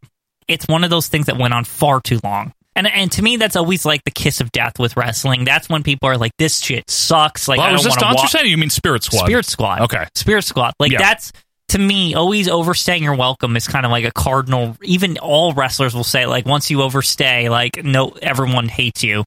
And Deuce and Domino, on the other hand, barely even had a welcome. Yeah. You know? To be honest with you, I remember thinking, oh, this is kind of nice for a change, a real gimmicky tag team. I was like, okay with that. So was I. In fact, I'm like a little at odds that they're even on the list, but whatever. Deuce and Domino? Yeah, just because it's just like, I didn't really have any issue with that. Like, you know what I mean? They weren't there long enough to bother me. Yeah, I was just like, oh, this is funny, right? Yeah. It's like, oh, look, she's on the roller skates. Like, Right. they have a pink Cadillac. Right. Like, it's funny. But Quinn, they didn't have any good matches, see, and that's what matters. That's the only thing that matters in wrestling is matches. But their music was all good jolly. matches. Remember? Nope. Good matches. You have to have good matches. It doesn't matter. I know. So Deuce and Domino, you think are... Yeah, I personally like them more than the Spirit Squad. Deuce and Domino. I do. Like, I can't without... I have to say it. Like, they are... They're not that bad. They're really okay. So, and then the Spirit Squad, though, they did have a long run. Again, overstay your welcome is kiss of death. Here's the thing. They started as an angle, too, but they turned that into a team. Shane and The Miz, purely an angle. Are they better than Shane and Miz by proxy, by default, or what? Worse? No, are they better than Shane and Miz? They're the not. Spirit Squad. They're not. They're not? Because... They're worse than Shane and Miz? Because the angle wasn't anything. They were just annoying. Like, what? That's not a story. It didn't... Like what... Okay, They okay. literally were just like goons for like McMahon and like all that shit. And then they won the tag titles and had 5 of them and had a Freebird They were kind rule. of like this weird, like, they're like this peppy, out of place version of like Ken Shamrock and Big Boss Man, just goons for like the corporation or, you know, like. By the way, here's I'm just imagining Ken Shamrock and Bossman as male cheerleaders now. They're just here's the thing. It's like whether we want to admit it, Ray, Kenny. Yeah, whether we want to admit it or not, the corporation essentially existed like the entire like. No, come on. Like, I mean, that's what this was, right? I mean, it was just another like authority, corporation, Vince McMahon, Shane McMahon. In the broadest sense, I guess, yeah. It's like just another like, oh, they're annoying people again, right? And Spirit guess. Squad was just one of these like, this is really one of the more bizarre like manifestations of that. Like, true. And it was just out of place and strange, and I don't know why they did it. And okay, so you're saying to make Shane and Miz better is because at least Shane and Miz, yes, it was an angle, but it also led to a blow off, and that was a that. feud. Okay, fine. And, yeah, it's fine. Animal and Heidenreich. This is tough because this is where it's like, okay, like Animal and Heidenreich are some real shit. It is poor, but it was the tribute to Hawk. Yeah, you know. Let's be honest. Wow, the Spirit Squad's really got a. Maybe they got a chance here at being number 6, maybe even number 1 if we keep going here. What the number 1? It's possible. They're not ranked yet. Animal and Heidenreich stunk, though. They did stink. They sucked butt. Yeah, but so did Spirit Squad. They're good. Yeah, they're good they're wrestlers. Not good though. Good wrestlers. Because you know what? The primary problem with them is. What? Is that not one of them has a character at all? They're this glob of guys in green shirts. Like, yeah, I don't know who's who. I really... Except for Kenny. Offhand, I had to look up who Dolph Ziggler was. But here's the thing, is you're saying that, but we only know that in retrospect. At the time, they were just like, who are these people? Like, who the fuck is Mitch? Like What's your favorite Mitch interview? Yeah, exactly. One of them, like, was Mitch the one that looked like the fat guy from Mean Street Posse? I don't know. Why do you want him to keep being fat? Why is Mitch the fat one in your mind? There's just one with, like, a fat face. Like, he's not even fully fat. Wait, which one's the fat guy for the Pete Gas? Yeah, there's, like, a guy that looks Pete Gas-esque. I like Pete Gas. Weren't they tag champions? How are they not on here? Where's the Mean Street Posse on here? Like, they're likable. Yeah. Like, they're not even wrestlers. They weren't. They were, like, literally Shane McMahon's friends from his neighborhood. Yes, like, it's real. It almost, like, felt like the childhood dream come true. Like, if Shane was, like, in the neighborhood in, like, the early 80s, wrestling with his friends. Yes. And he goes, my dad owns WF. If we ever make it to the top, I'm bringing you along with me. Right? Like, it's like, that's what it felt like. You're coming along, You're Pete. coming along with me, Pete Gas. Yeah. But that said, Animal and Heidenreich versus the Spirit Squad, Quinn. Yeah. I mean, let's what do we got here? Let's be fair. The tribute to Hawk versus male cheerleaders. Male cheerleaders is worse. It is. I'm sorry. Okay. What about Kid and Holly? Because now we're getting... That's not even that bad! No. Now we're getting into silly territory where we have Kid and Holly with a 1-day reign. Yeah, okay. Men in the Mission with a 2-day. RTC just... They don't belong that high up! Fucking annoying. Horrible. No, horrible that they're that high. What? They're terrible. And horrible that Money Inc. is even on this freaking list. You're so wrong. I'm not wrong. But anyway, okay, we can settle here. I think they drop at number 5. Yeah, not Deuce and Domino. Who is this again? Spirit Squad at number 5. Okay. I think that's fair. Firmly in the middle. Firmly in the middle. They weren't good. All right, so I guess it's time to finalize. This is it. Oh, there you go. At number 1, Braun Strowman and Nick... Was that the doorbell? What was that? Hang on, I'll turn the music off here. I'll get it. Okay, sorry about that interruption. There was somebody at the door. No big deal. You know what, Quint? This is very funny, and I'm very happy about this. It's a coincidence that doorbell rang when we realized this, right? Yes. There was actually a mistake with the voting. Can you believe this? There must have been a mistake. No, there was. Money Inc. didn't make it. Yeah. We double-checked it. You know, honestly, I always thought that they were like one of the greatest teams. I was surprised they didn't make it to the top I know. of You really the like rankings. them. I was a huge fan. No, I know. You know, I'm very happy for you, too, because since you're such a big fan of them, we don't have to deal with them being on this list anymore. I'm so glad. It was just wrong. It was wrong, and I always knew it. And I know. And you know how I always said it on this show. Like, you've been a big supporter of Money Inc. Every episode Absolutely. I've been like, this is bullshit. You love like, IRS, yeah, right? I love IRS, like, especially IRS DiBiase. is the best. Yes, absolutely. Especially DiBiase. They're just one of the best teams. They should be on the best list, really. They should be above Demolition. They really should. Yeah. You know what? Honestly, and you can't even put a price on that. But we can't do that now. No, but we can. We can draft in now because... Since it was wrong, right. Obviously. It's only fair. Okay. So that means we need a new number 10. We have to go down to the fans again. This is great. Okay, here we go. Bonus content for you. All right, let's find out.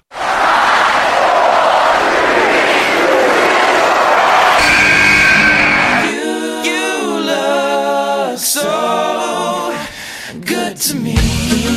Billy and Chuck. Oh, Billy and Chuck. This list just took a whole new turn, Quinn. Oh, it took a turn, all right. Billy Gunn and Chuck Palumbo. Now, remember Chuck Palumbo, first of all? Yeah, remember him? Remember WCW thought he was going to be like the best shit to ever happen? Like, look at his muscles. His hair is so stringy.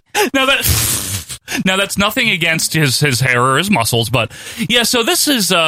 they're mainly remembered more for their angle than they are as being tag champions, let's be honest. Apparently, I think what the angle was, if I recall how it ended, at least, is that Chuck was really gay, but Billy wasn't. He was just stupid or something. I don't remember. He thought that this was like a publicity stunt or something. I honestly don't remember because I wasn't watching that much in early 02. I just remember at the end of it, one of them wasn't. Yeah, that didn't was like work the out. reveal. Yeah, but as far as tag champs, they had the belts twice. They won them from Spike Dudley and Taz. What that super team? February of 2002. That seems like way too late for Taz to be wrestling. By the way, and then they lost them. What the fuck is this team? Rikishi and Rico. Why? In May of 02. I think I remember that. I don't. I think I remember Rico being like friends with Rikishi somehow.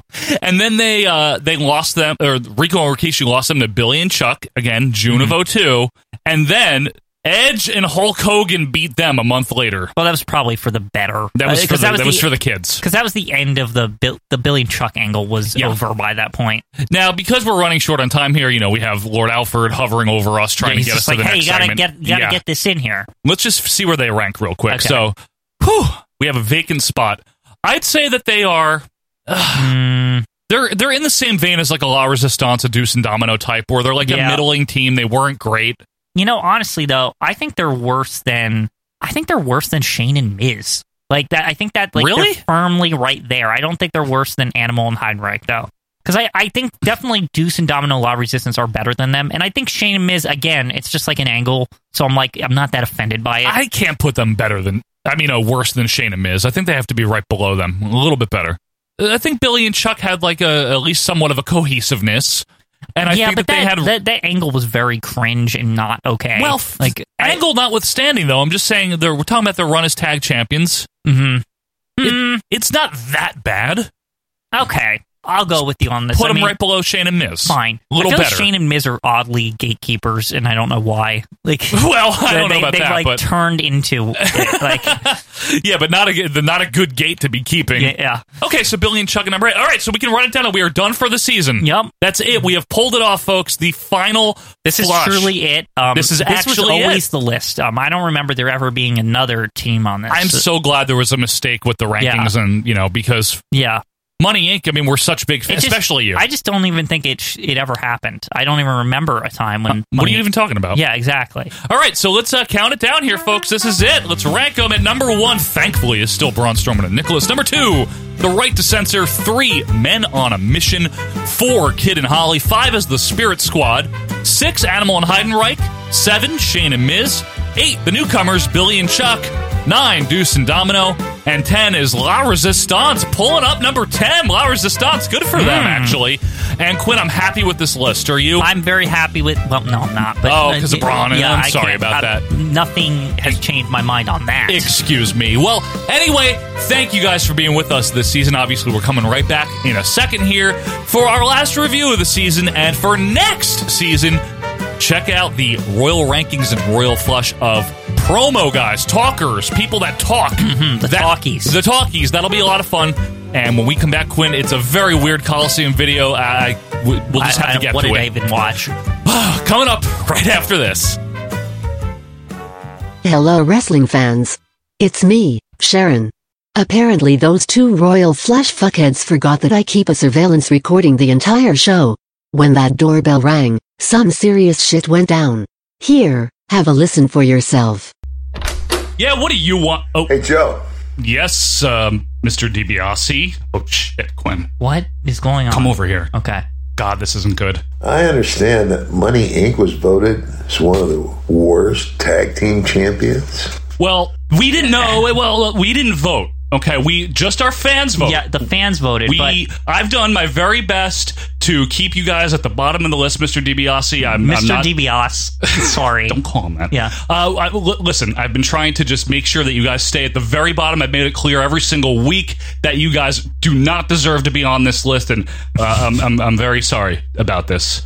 Well, let's see what we can do to change that. Oh, no, I can't. Put that away. No, we can't accept that. I mean, this is science. We're going to lose our license. Yeah. I'm not doing that. Hey. We have integrity. We have reputations to uphold here. Here. Oh, no. Thank you, sir. But we can't do this. We can't. What are the people going to think? I don't know. Will they ever know? Right here. Oh, no, not more. You know what to do. No. All right. Well, let's see what we can do. Because everybody's got a price for the $1 million man.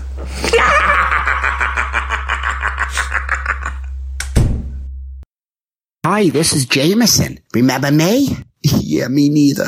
You're listening to Our Vantage Point Retro Wrestling Podcast. It's the best. And welcome back, wrestling fans, to our Vantage Point, the Retro Wrestling Podcast. Again, thank you for being with us here on episode number 180. Thank you for being with us this season. It is winding down, and one of the things I like to do, Quinn, and you know this, I know. At the end of the season, shout out all the extra friends of the show and things like that, some thank yous to people. Extra, read all about these podcasts. That's right. So read. We always plug, of course, our friend Petey Winson, Greetings from Allentown. It's a good show. You should check it out. It's just him, does it by himself, and he talks about wrestling, but mainly not wrestling. Right. It's usually other things. And, of course, the New Day podcast. Yes, the New Day podcast. Amazing. Big friend of the show. Yeah. Yep. Of course, our Southern Fried brethren, that's right, booking the territory, Mike Mills and company. They are cruising along, man. They're doing a good job doing what they do, which is the best of the Southern Fried stuff. You know, the grits, the gravy, all that. Yeah. You know, barbecue. It's tasty. Coleslaw. I like coleslaw. So check out Booking the Territory. Check out Greetings from Allentown. We have some other friends of the show that have some shows. Michael Prue, our good friend, Mike Prue. He does the Bottom Line Cast, which kind of chronicles the career in a certain way of Stone Cold Steve Austin. Cold Stone Big fan himself. Of that wrestler. Yes, a good wrestler, Cold Stone. And the Positively Pro Wrestling Podcast, which I made a very rare solo guest appearance on recently. I listened to that, folks, and actually, you guys, we didn't talk about it on this show. No, we but didn't. If you haven't heard it, I actually really like that interview. You did? Nice interview with Steve over there on interview, PPW. Joe and Steve, and it was a good time. It was a good time. I had fun doing that. So those are some friends of the show. Also want to thank some of the people that help us behind the scenes. Joe Merkel, we shout him out every week, but Joe, thank you for all you do with the Royal Rankings and the Royal Flush. It really did take a load off of me having to deal with that. In all seriousness. Thank you so much, because it really does make the show makes us better. Easier. Yes. And Richard Land, we'd be remiss if we didn't shout out Richard, our Lord Alfred, who not only provides us with a lot of the videos that we review, not all of them, but a lot of them, also helps out with Twitter, pulling clips and things like that. He also gives us ideas for reviews a lot of times. He does, too. yeah. He'll pick out something really bad. So a big thank you to Richard Land, our Lord Alfred, for all that he does. And thank you guys, everyone that's listening right now. If you have been with us a long time or just for a little bit, we hope you enjoy OVP. And if you're a patron, thank you for that as well. We really love doing this, and we hope that we get to provide you guys with a little bit of an escape, a little bit of fun every single week. We will be taking what's become our custom break now next week. We don't actually know, as of press time, what we're going to be doing next week. Yeah, we say break, but it's not really a break. It means that there's some it's a different type of not numbered episode. It's a non-numbered episode. It'll be something. There will be something on your podcast app next Monday. Don't worry. There will be. We just don't know what it is yet. And then on the 22nd, we will return for episode number 181. We'll have a new opening segment. We will have the Royal Rankings and Royal Flush of Talkers. That'll be a lot of fun. And, of course, we'll be reviewing stuff. And speaking of reviewing, Quinn, we're doing that yet again for the finale here. There we go. It's the finale, so that means it's something stupid. This always. Now, this is absolutely stupid. There's no way around it. So what this is a video that was released on Coliseum Video in the summer of 1993 called WWF Superstars, the music video. Excuse me? Now, this is based on a CD, an album that came out called WrestleMania, the Album. This came out in 1993. Yeah, what? And was recorded in 1992. Maybe you've heard of it, maybe you have it, maybe you like it, maybe you hate it. This is not to be confused with the wrestling album or Pile Driver or any of that stuff, or even WF the Music Volume 1 through 100 or whatever it is. This was actually produced in England, and the wrestlers did some work on it here in the winter of 1992. What was like Phil Collins involved or something? No. So, okay, how do I put this here? A couple of people one person that I know you've all heard of was involved as the executive producer of this. Elton John. His name is Simon Cowell. What? The American Idol man? Yes. He was the executive producer. Why did he do this? This seems like beneath him. Well, they were trying to make some hits here over in England, mainly. Hits. And not judging by this tape. Two guys, Quinn, of a trio of songwriters and producers, Stock, Aitken, and Waterman were involved here. Stock and Waterman were involved. Now, who the hell are they? Stock is quite the appropriate name for somebody providing this kind of music. Well, I'm going to give you a little background on these guys. These were a trio of people that produced and did instrumentation and wrote songs, and then singers would sing them, and they became hits, some of them. Their first big hit, and you know this song, a lot of people do, You Spin Me Around. You spin me right round. The new wave hit from the mid-80s. So 85. That was them. Never Gonna Give You Up by Rick Astley. The Rickroll song. Wait, what? Was written and produced by them. The Rickroll song people are involved with this. That should be a big red flag right there. And they also had a lot of songs for Kylie Minogue, who was not a big hit in the U.S., but like in Australia and in England. Kylie Minogue is enormous internationally. She's like Celine Dion levels, or Madonna. Like she's like ridiculous, right? Yep. So these guys, for real, do have credentials. It's not like these are some jokers. They made some hits, but for whatever reason, a couple of them teamed up here with Simon Cowell as the EP, the executive producer, to I guess try to get the WWF to cross over into the music scene yet again for the 90s. Like, did Vince pay these people? Because who knows if Vince had to even pay them? There's I don't know. way they would work with just nobody without a bunch of money. Well, here's what I want to mention. Some of these songs, in England only, not in the U.S., actually cracked into the singles chart. What? They're horrible. I know. All of them. But to help promote the album, I guess, really, I don't know why this tape is what it is, because it's very bizarre. Coliseum Video released a 45-minute tape of a couple of the music videos for these songs. Just first of all, what the shit is this?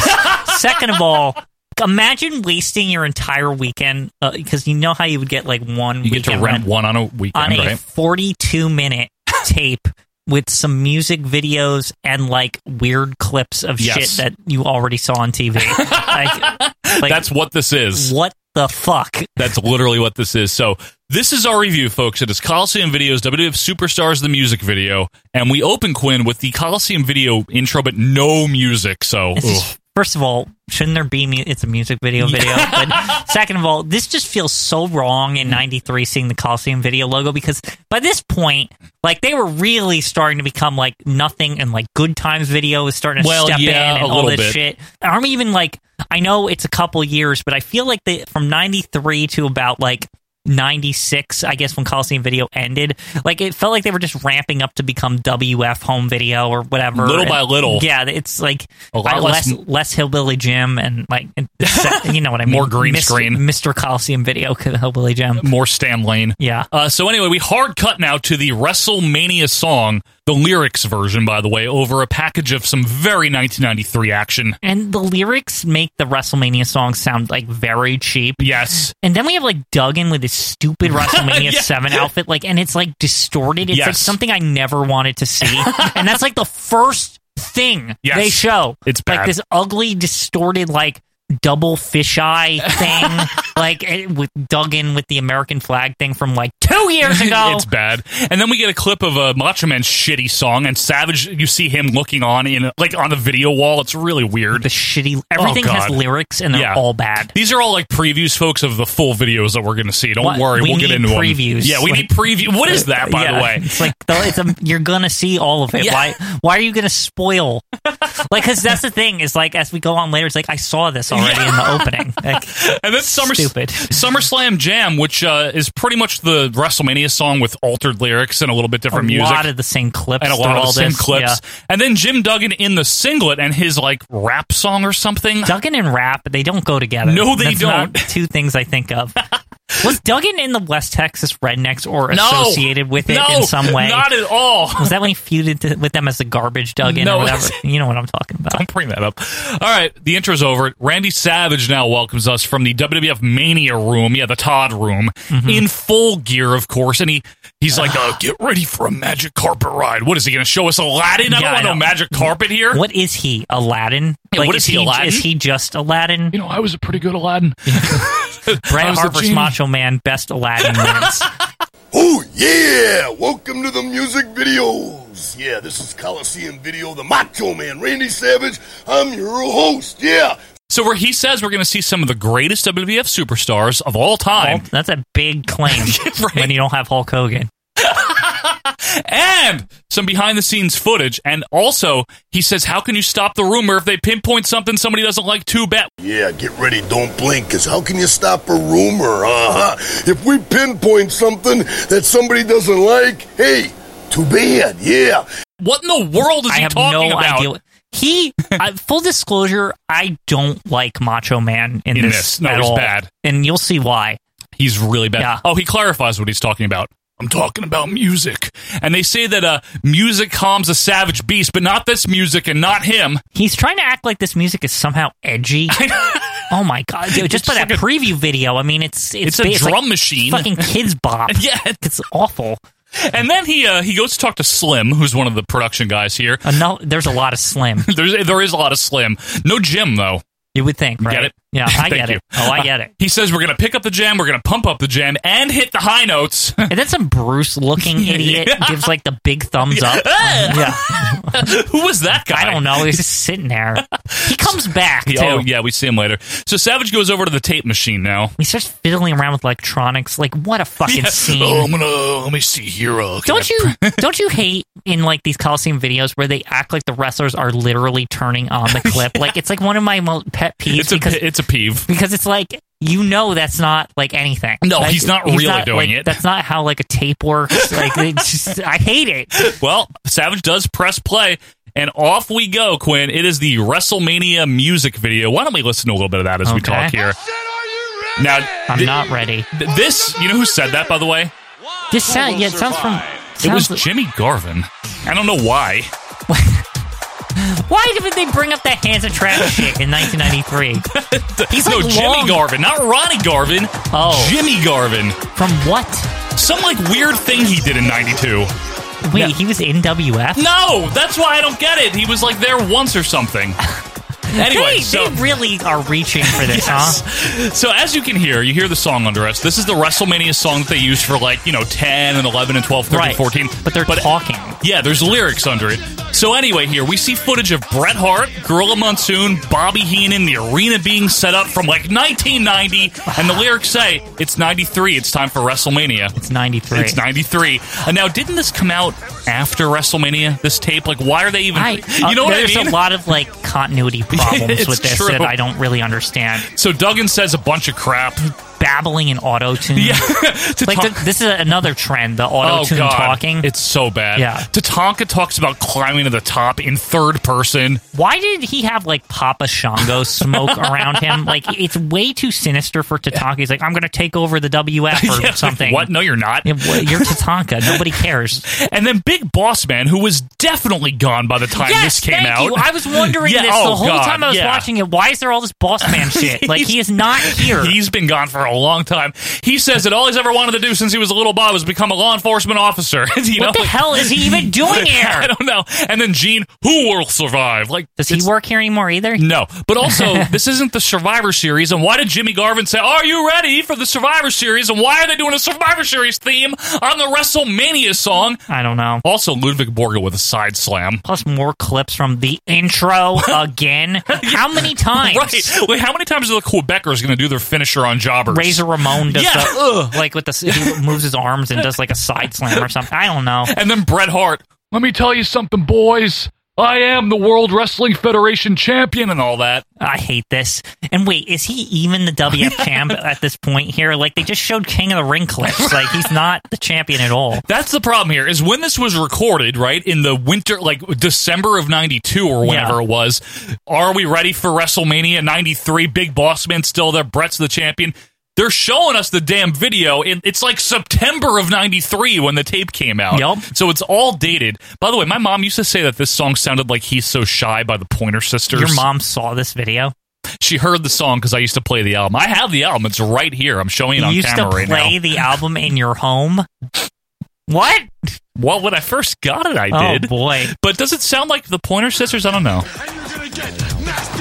I don't have a song to compare it to. I'll play it. Don't worry, folks.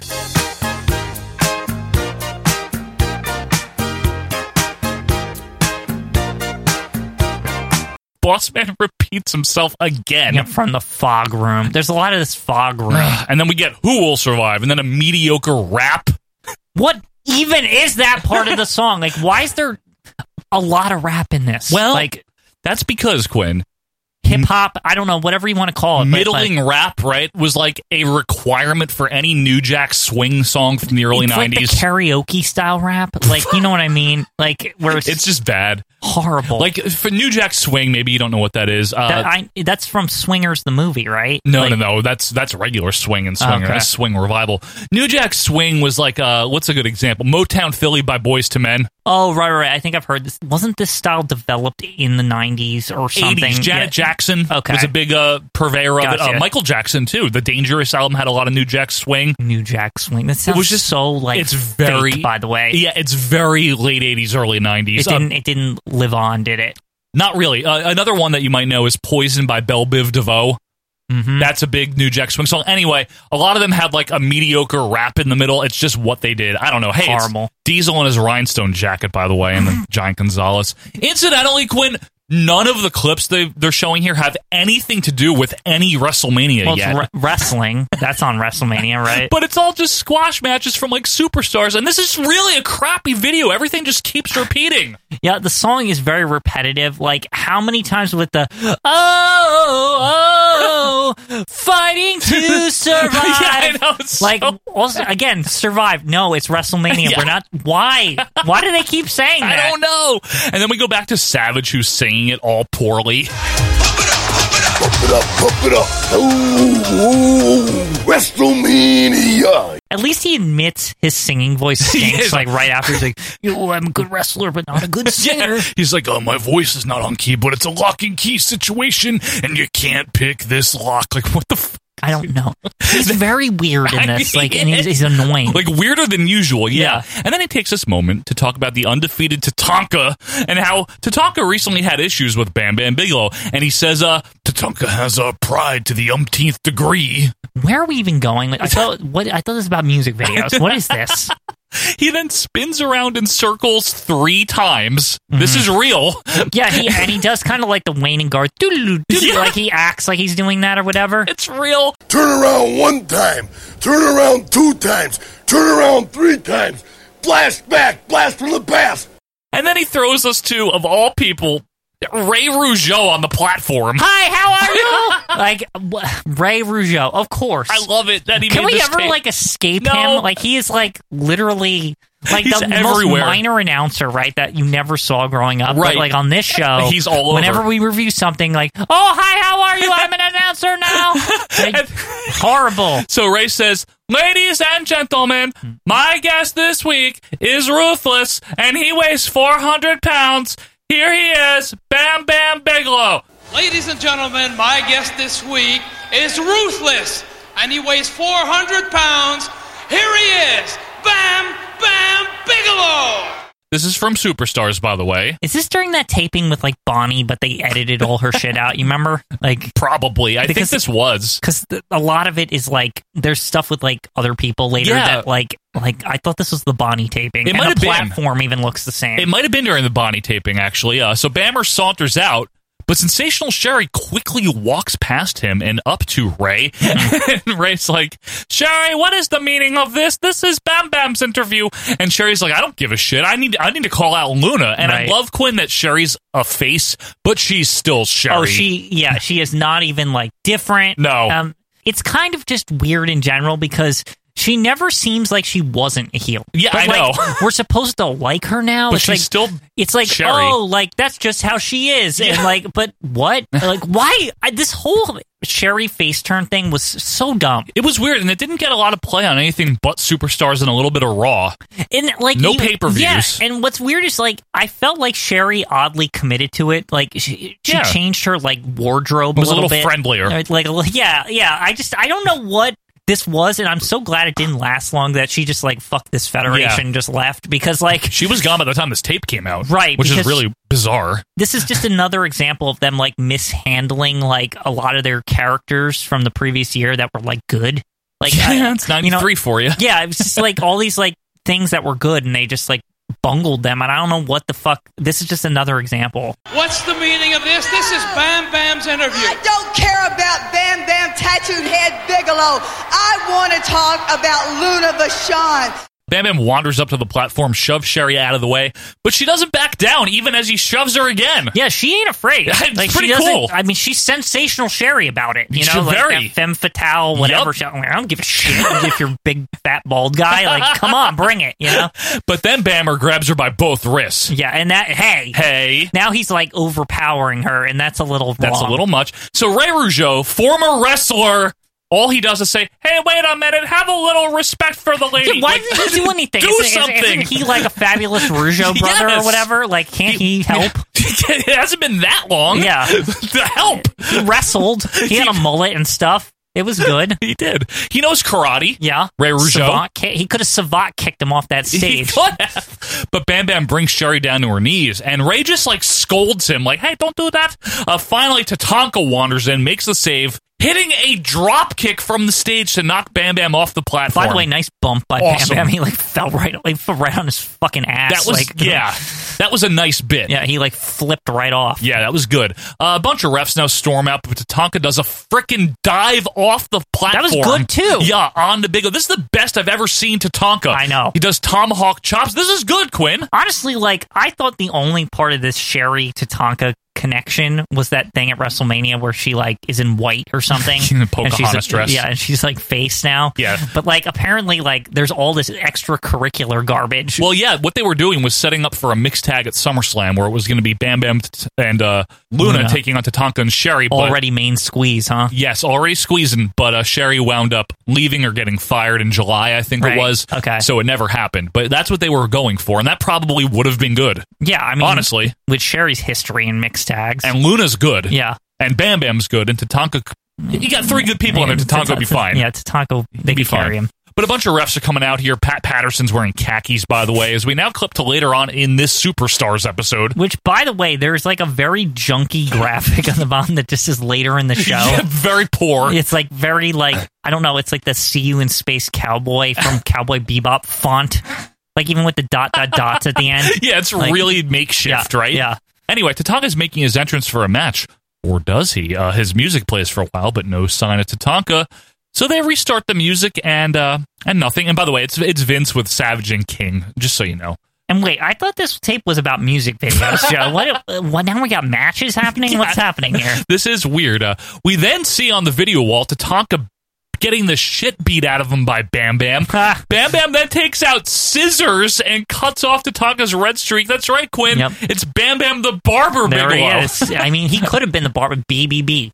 Right? And Like 4 B's instead of BBBB. Oh, wow. A lot of B's there. Yeah. And who doesn't love a good juxtaposition of a bald guy being a barber? You know what? That could have been a good gimmick. It could have been. Because Also he's got the fire hair. he's got You fire can't hair. cut his hair off. Bam Bam It's the on Bald fire. Barber Bigelow. Yeah. 5 B's. See?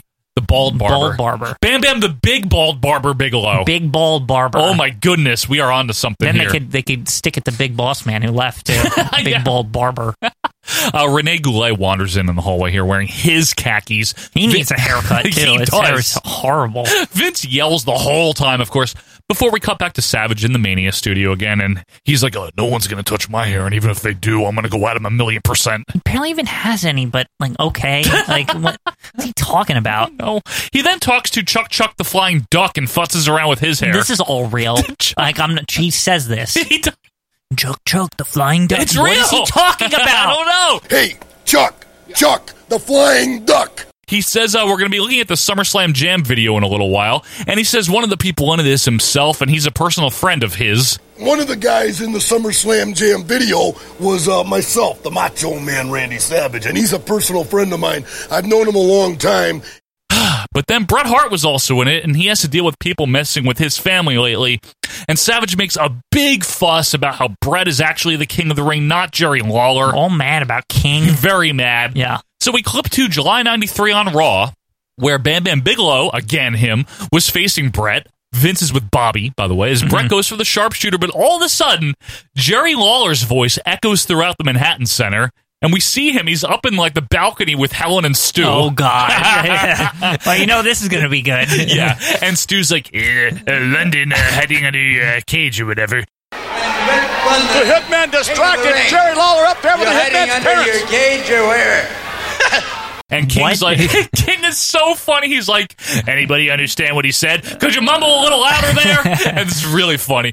King has this weird black and gray robe on. What the hell is that robe? It's I've never even seen that one before. It's got like sparkly rhinestone on it. It looks like it's made of paper. It's terrible.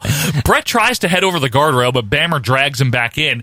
King then asks Helen how many kids they have, and she's like, I don't know, 12. I hate wrestling. Yeah. And Stu like tries to be witty. He's like, so you the self-appointed king of the ring, eh? And King's like, anybody understand what he's saying? You're the self-appointed king of the ring, eh? The what? Self-appointed king of the ring. Anybody understand what he's saying? It's really I mean, he's not doing himself any favors. I know. Let's be fair here. He then he tells Stu to put his false teeth in backwards and eat himself to death. That was brilliant. It's so good. It's wonderful. Yeah, it's wonderful. Cut to the SummerSlam now, where Bret is putting the sharpshooter on King while referee Bill Alfonso looks on. It's odd that he's reffing on pay-per-view. He did a few times. That's not ECW pay-per-view. Well, he was Giant Gonzalez's personal handler. Yeah, well, great. If you're a giant, you need a handler, apparently. Yeah. What is with that? I don't know, one that's tiny, too. It's always, like, short people. Yeah, it's always like, we gotta make him look bigger, right? It's like, who's the shortest guy we can find? Bobby flips out, of course, but King gives up, and Bret wins. For now. Of course, Bret keeps the sharpshooter on for like 3 minutes. And the people just love this. They did. Don't they just love it? To be fair, though, King was like acting like an asshole. An asshole for months. Yeah. Like, I kind of love when King riles a crowd up, or an audience in general, enough that, like, people just want to see him get, like, practically killed. Yeah, they just have enough of him. They're like, just stop. It's like, we don't even care, Bret. Yeah. Just, like, beat the shit out. Like, leave the sharpshooter on him all show. We don't care. We don't even care anymore. Just do it, please. Danny Davis now wanders in to help. No avail. Bobby flips out. I love Bobby's selling of this little sharpshooter as if this is the worst thing to ever happen. Right. Don't play with him. Dictate to him. You're law and order in there. You tell him what you need. Get him off him. Timmy White storms in. No luck getting Bret off of King. We clip then to a couple of minutes later where everyone is in the ring, including Bruce and Owen. Because, of course, Bruce got to get the limelight here, huh? Oh, God. Bobby with a great line. He's like, they're arguing with Owen Hart. Who cares about Owen Hart? It was just his delivery. Yeah. They're arguing with Owen Hart. Who cares about Owen Hart? All the people in the ring, Dave Hebner, Chief Jay Strongbow, Billy Red Lions, Tony Gurria Quinn, all the hits. I can't believe the stooge Billy Red Lions is there. Like, that crowdie! Tony Stooge.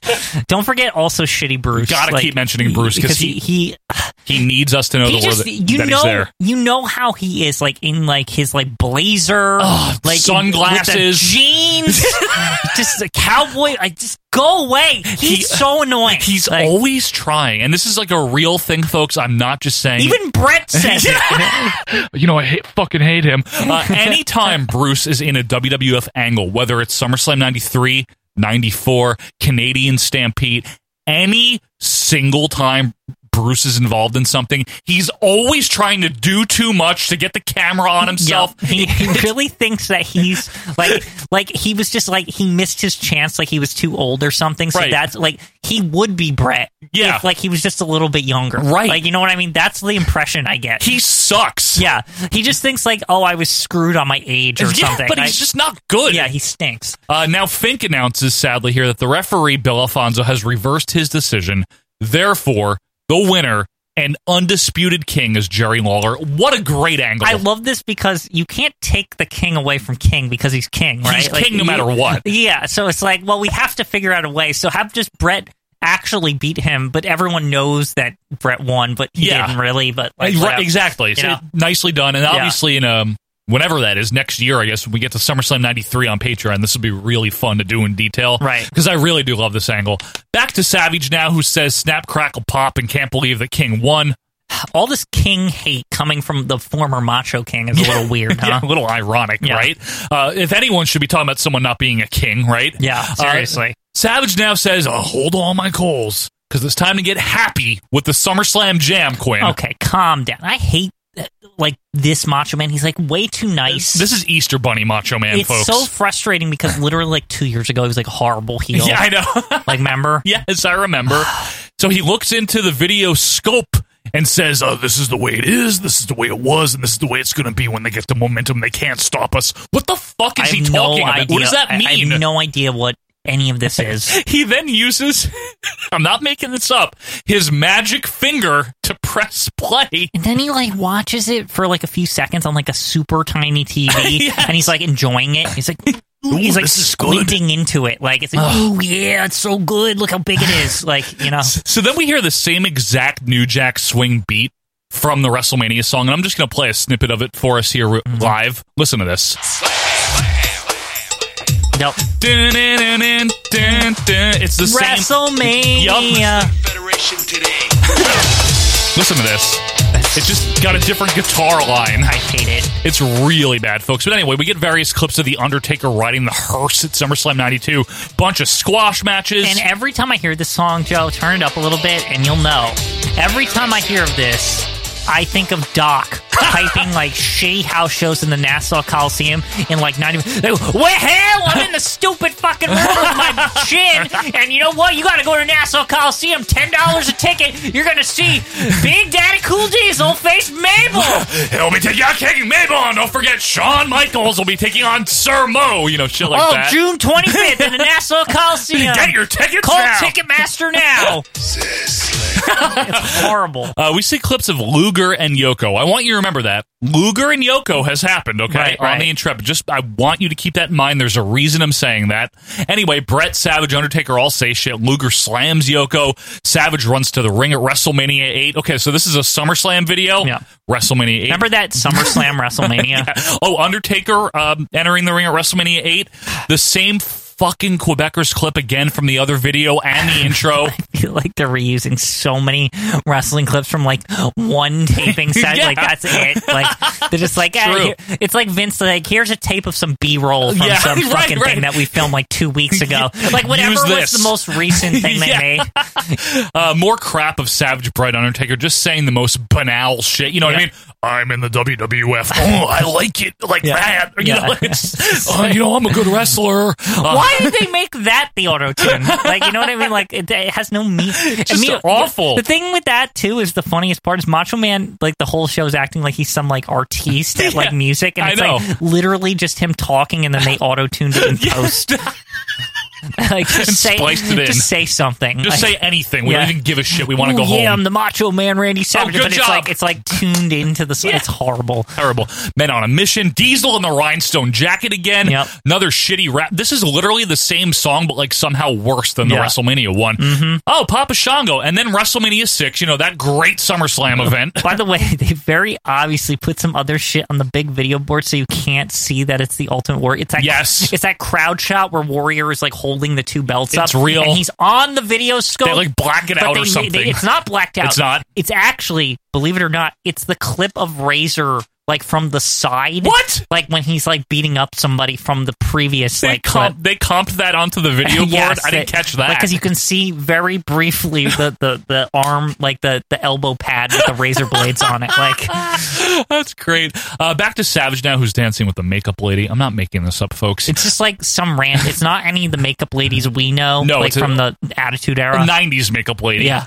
He says he never needs makeup because he's pretty. He says he's loving all of this, Savage does. He says he thanks us for pumping up the jam. That wasn't the song, but okay. Yeah, it's not pump up the jam. What is he? Why does he keep saying that? I don't know. He then yells at Slim for yawning or something. So ad-lib. I'm surprised he hasn't said "whoop, there it is" yet or any of that shit. Yeah, like, really, right? Yeah.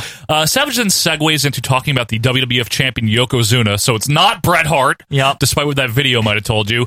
And Savage thinks Yoko's going to lose his belt very soon, maybe to Hacksaw Jim Duggan. No, that's not happening. He's not even going to be here much longer. He's not even here when the tape came out, I don't think.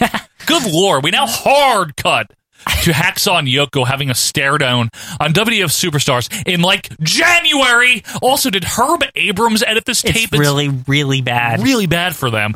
Vince explains that this isn't a sanctioned match. It's basically who can take Yoko off his feet match. So, in other words, it's not a match. Yeah, basically. Joey Morel is going to be our referee for this non-match here. Fuji still has some hair. That's how you know this is old. And then we cut to Duggan nailing a 3-point stance, but Yoko only staggers. What am I watching? Like, well, what? This is horrible. This is the take Yoko off his feet challenge, obviously. Cool. Great. Duggan is still pre-singlet, again, so you know it's a little older. He fires up another 3-point stance. Vince is like, it's the United States versus Japan! Vince is hilarious here, by the way. He's way too into this. It's the United States versus Japan! And, of course, Yokozuna, proudly from Japan. Yes, definitely, that's where Yokozuna's from. That's totally it. They never even say that. They're always, like, from the Polynesian Islands, because they know he's like, vaguely. Yeah, near Samoa somewhere. Possibly near Japan. Yeah, but maybe not, right? Yeah. Duggan nails Yoko again and does his, like, proud pose that Hillbilly Jim also good. does. I like that pose. I do, too. Yoko topples over. Big pop for that, honestly. Why does this matter? It doesn't. Like, I don't. Especially it's not not for the now. belt. No. Like Savage said it was or something. And Yoko didn't even have the tattle here. Yeah. This is like before Royal This is not Rumble. even that. Oh my goodness. It is. Yeah. It's really old. Duggan happily waves his flag, but Yoko staggers up, grabs a salt bucket, tosses all of it in Duggan's face. Well, it's the ceremonial salt that Fuji always carries. It's true. Vince flips out because the flag got salt on it. Now, this is the guy that wanted Sergeant Slaughter to burn the flag in 91 for the record, so, you know. Anyway, Duggan can't stand up because it's just so salty. Duggan's eyes are closed. He can't open them. Like, I swear if Lord was here, he would imagine the Redux. And look at Hacksaw. He can't get up. He's in a lot of pain. His eyes are closed. He can't open them. It could have been amazing if they just stuck Lord in just for this one match. Just for this. Which is something they were doing anyway. Like, sometimes he would just be there. Girl Monsoon here with his lordship. You know, like stuff like that. Duggan's eyes are closed. He can't open them. Oh, you're right. Fuji gets in, tells Yoko to kick some ass, so Yoko does kick some ass. Big fat belly to belly. Big fat leg drop. Fuji now happily helps Yoko drag Duggan over to the corner for the bonsai drop. Vince is having a damn conniption on commentary as Yoko climbs the ropes and nails the bonsai drop. He needs to calm down. Shit like this always happens in WWF. Yeah. What is he talking about? Has he not seen Yokozuna before? Yeah. Like, this is what the guy does. What he does. Crowd shot here shows a concerned look on the face of some lady. Second bonsai drop, and now a few other refs yell at Fuji, which really doesn't help anything. Meanwhile, King says it's like 1941, and Vince agrees. I don't. There's not even like planes or aircraft carriers or anything in Pearl Harbor, really. They're not in a harbor. No. What are they talking about? Like, why do they keep referencing that? Why are they trying to renew the Japan-U.S. rivalry? You know what the worst part about that, Joe? And I don't know if any note was taken on this, but they show like old people when they say that to like. As if, like, oh, they know. They must have been in World War II because they're old. It's ridiculous. I can't believe so that. Ham-fisted. Like, I couldn't believe when they showed the old man. Like, when this happened, like, oh, he remembers. Oh, like, yeah. What the fuck? That was a little much, if you ask me. Another bonsai drop as Fuji now drapes the flag over Jim Duggan. Yeah, they act like this is, like, the end of the world. It's like a heel beatdown. Vince is great here. He's like, is there no control? Is there no dignity whatsoever? It's like weeping Joe. Like, he's... Like, there's a point where I swear Vince is shedding a tear, like, the way he's talking. It happens. Danny Davis tries talking to Yoko. Of course he does, because Danny Davis talks to everybody. He's got to chat it. Yeah. Hey, Yoko, why don't you stop? How's your how day, you doing? Yoko? Like... Yoko goes back up and lands another bonsai drop, and now Renee Goulet has wandered in. Anyway, cut to Duggan being taken away on a stretcher while Sergeant Slaughter looks on. Vince uses his a sock, voice, the weeping it's definitely voice. the sock voice. The hush has fallen over this capacity crowd. No one can believe what we've seen. As we get a close-up of the crumpled flag in the ring. It's very overdramatic. Like, that slow close-up of it. It's like, I'm surprised they didn't do the, like, where, like, with the Looney Tunes, like, it turns into, like, a black circle thing. You know what I mean? Fade away, yeah. Back to Savage, who says, it's bad. Yes, it is, Savage. You're Savage right. is, like, dejected, too. Yeah. It's amazing. So while Savage now starts to ramble on, Gorilla Monsoon wanders in. What is even going? What is this? Like the sad moment, and then Gorilla's like, "Oh hi, I used to host this shit." Like, Gorilla Monsoon, unbelievable. How are you, Randy? One of the greatest wrestlers in the World Wrestling thank you very much. Federation ever.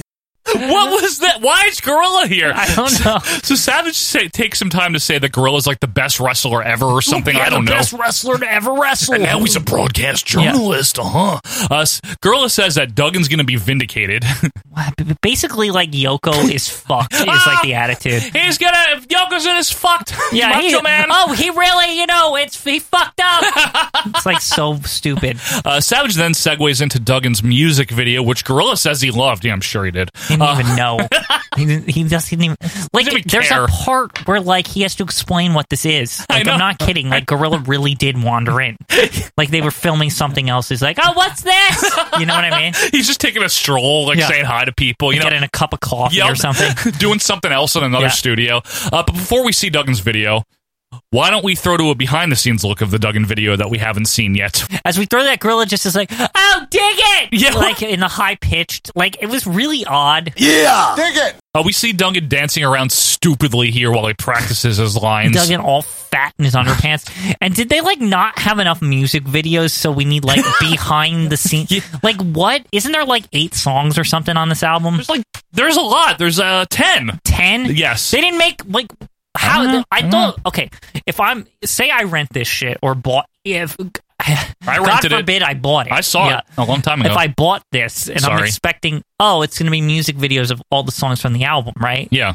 It's like, what is It's there, like 4 3 videos. or 4? With filled out and They're all padded out with horrible. behind the scenes. Like, the videos suck too. That's it's not terrible. good. Yeah, it's awful. Some greasy guy wanders over to give Duggan some instructions. Like a hideous ponytail. There's like a weird, shitty keyboard music under all of it. It's poor, folks. And that's literally the behind the scenes. Really good. Really, really thrilling stuff there. It's really worth it. God. And now we clip to Duggan's video itself, which is just him sitting around saying how he has his 2x4 and his American flag. It's hideous. Got my 2x4. Got my American flag. That's the lyrics. That's all it is. I got the American flag, American flag, American flag. And then he gives a speech about how wrestling is hard, then says ho, USA, USA. This is crummy. All these songs are just like repetitive too. It's like, how many times it's just like, ho, USA. Got my flag. USA. Got my 2x4. Got my flag. Like, ho. we get it. We Like, frickin' get it. Enough. He just likes to say ho. And then and then clips of Duggan and Yoko are mixed into this, Quinn, because why not? It's not good. It's not good. It's just not. Oh, and by the way, he's got a 2x4 and he beats people up. That's an odd lyric. Yeah. I beat people up. Dude, like, that's just thrown what a in hero. there. Yeah, it's like what an example. This really is terrible, Quinn. Okay, enough of this. It's way too long. Did he ever even use this in like an arena or No. anything? It's really weird that they even made this for him since he's like leaving. Yeah. He's not even here anymore. Yeah, and they're like, we know Luger Yoko happened because we Right. saw it, and they're hyping Duggan this whole video. I don't get it. I don't understand anything about this tape. I don't either, Quinn. We go back to Savage, who says this was an amazing video. It's not. Don't lie. Don't lie to us. And Savage says he was lucky enough to have one made for himself as well, and he didn't even realize how hard it was to make a music video. What? Because the true talent for music videos is what it takes behind the scenes. I hate that the Macho Man thinks he's like an artist for making this dumpy video. Like, literally, Joe, when I was a kid at summer camp, this is a summer real camp. story. When summer There was camp like memories. a music video day, right? And like, What? like a videographer came or something, and What? he like they were like, oh, kids, you can like dress in the rock and roll costumes, and we'll like film you, and they like overdub some music over us. It's not that hard. What did you dress in? I think they like I had like green, like spiky hair. What? Like, it's basically I was like 4 or 5. 4? Yeah, I was like the real early. Do we days of have the camp. footage? No, I lost the tape What? years later. But I want to see the footage. Yeah, it's like very little. I'm very little, and I'm with like these other kids. And the funniest part is they gave us all these rock and roll costumes. Yeah. And I swear they asked the kids like what song we wanted, and you know what song was really popular then? What? Crisscross Jump Jump. So we're in like awesome. We're in like rock and roll, like 80s rock, like punk. Yeah, 80s right. rock Like punk costumes. Bebop and Rocksteady and like that punk. song is the hip hop song from like 1990s. But That's I'm not amazing. kidding. It's incredible. It's like so like out of place, and like we're not even singing it. Like, it's Yeah, you're just like, dancing we're around just, like, stupidly, we're right? just like because you know, like it's like a videographer. It's basically one of those things that like, oh, they can send a video home to the parents, and the parents, Right. oh, look, it's so cute, right? Like Yeah, they're all little and they're in like adult. Like I get it. Yeah, it's so stupid. But like I said, it's easy. Is kind of the point. Is like I don't remember it being hard. I remember them just being like stand around and like we'll fix it later. Like you know what I mean? Yep. But Savage yells at Slim again, and then he name drops Kevin Dunn, Kerwin Silfies, Russ the cameraman, and how everyone has to work together. But sometimes they argue, but sometimes they talk, and at the end, it's one big party.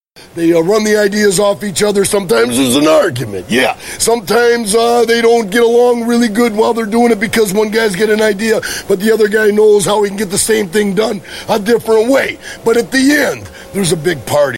What is this? What is this? I think they just told Savage Quinn, please just kill 20 minutes I know. of videotape. They really are like killing time at this point. It's horrible. Yeah. It's not good banter or anything. It's like that Islanders shit from Royal Rumble 88. Like, remember?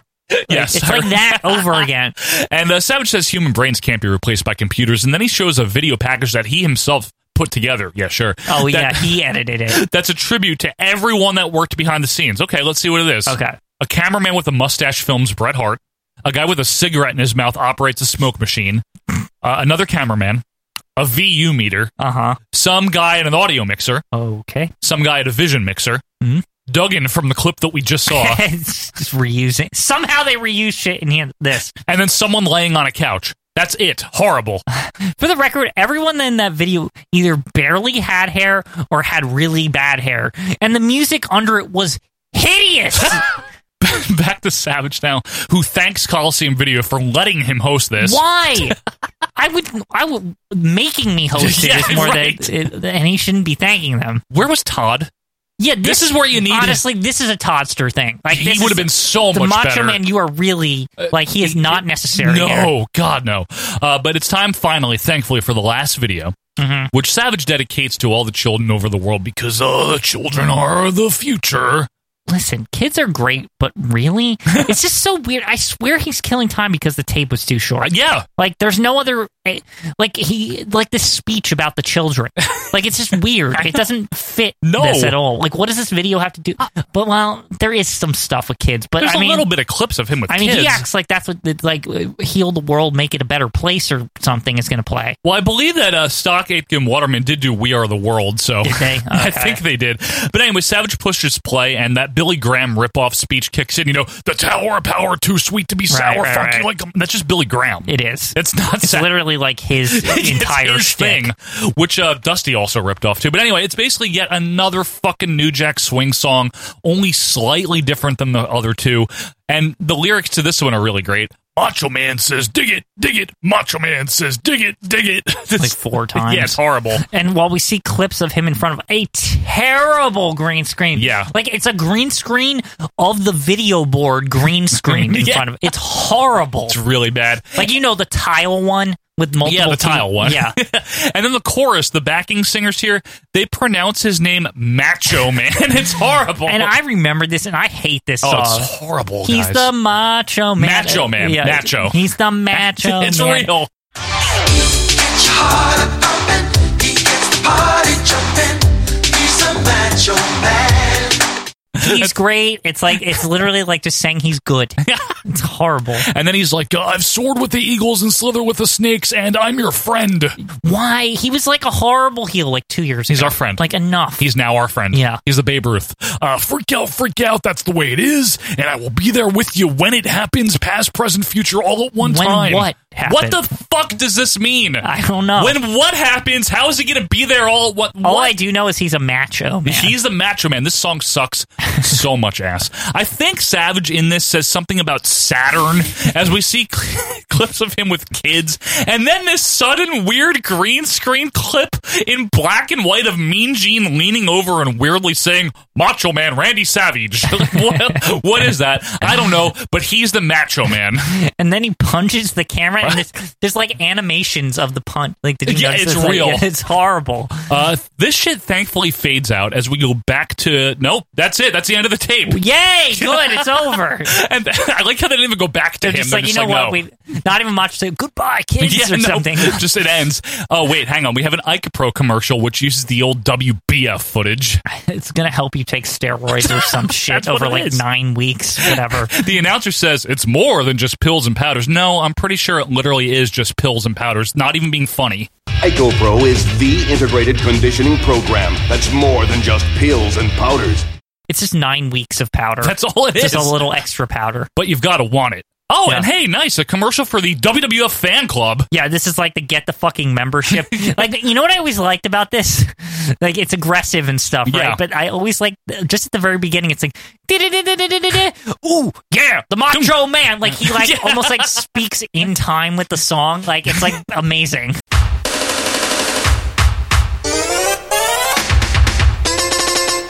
Yeah! You get an official membership certificate, a classic WWF Superstars collage, a cassette featuring theme music. Okay, that's cool. Yeah. Theme music in 93. Cassette, not CD. It's probably like CD. I bet you that cassette doesn't even work anymore. It's where they use the cheapest tape. Oh, probably. Probably an 8-minute tape. Yeah. Plus so much more. Just write to P.O. Box 3864, Stamford, Connecticut, 06905. And, of course, for more information. The tradition. For more information on Coliseum Video releases, write to Coliseum Video, Post Office Box 1311, Fairfield, New Jersey, 07007. This whole tape was extremely strange. Yep. All of the songs were terrible. The videos themselves were boring and repetitive. Savage was barely comprehensible. But as far as footage, they actually picked some good 93 stuff to show, so it's weird. Basically, to sum it all up, why did this exist? I don't like. I think know. I have to sum it up with a question. No, I agree. That's how bad it is. By the time the tape came out, the album had been out forever. Yeah. It wasn't helping sell the album. Right, so it wasn't even doing... It's like they made the tape, and then they realized it was, like, out of date, and then they're like, we got to put other shit in it so that it sort of seems in date, but it becomes this whole mixed-up mess of, like, old, new, current, not current. Just a People are, mess. like, gone. Right. Like, it really sums up 93 WF a lot, too. It does. Now, I figure, just to send our fans home here, I want to do a few snippets of some of the other songs of the album. This is the Nasty Boys Stomp, which is very similar to Nasty by Janet Jackson. WCW by this point. Listen to this shit. This is all it is. It's just like all the other songs. Yeah. It's just talking. Yep. I'm going to save the best for last. Here's The Undertaker, Man in Black. Oh, this is what I think of when I think of The Undertaker. Yeah. Let's see, Jimmy Undertaker Hendrix. Yeah. Like, I like him. Voodoo Child. I play guitar. Could we with this song? Oh my goodness. This is what gave him the idea for the good Undertaker 200 song. It's got a tombstone All right, we're just for you. Wait, is that Undertaker? I don't know. Wait, what? This is still the same song. What is this, Sonic the Hedgehog? This is literally Sonic. Industrial Zone or one of them? Yeah, this is literally like, or the new Sonic Mania, one or the other. God. This is seriously Sonic the Hedgehog music. Holy shit. That's crazy. We already heard Savage speaking in front. Want to hear Tatanka? The name of this song, Tatanka Native American. Oh, what a great name. Oh my god, now we've moved to Super Nintendo? Donkey Kong Country? Yeah. It literally is Donkey Kong. Oh, come on! Folks, now, just for the record, we didn't pre-plan this or anything. This is just Joe playing it live for me to react to it. This is Donkey Kong country music, Joe. It is. I'm about ready for ah! Yeah, right? Yeah.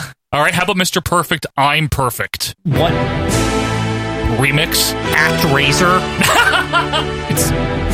I can't believe, like, how video game... Like, this is... You know how I always joke about WCW video game music? Yeah. Like, this is actually closer. It is. You're absolutely right. Let's see what happens. Okay, it's all right. It's just his song. Mr. Perfect. Another New Jack Swing song. Mr. Perfect. Oh, God. I'm perfect. Oh, my Come goodness. on. Now we've entered Streets of Rage. This is kind of fun. Greatest athlete.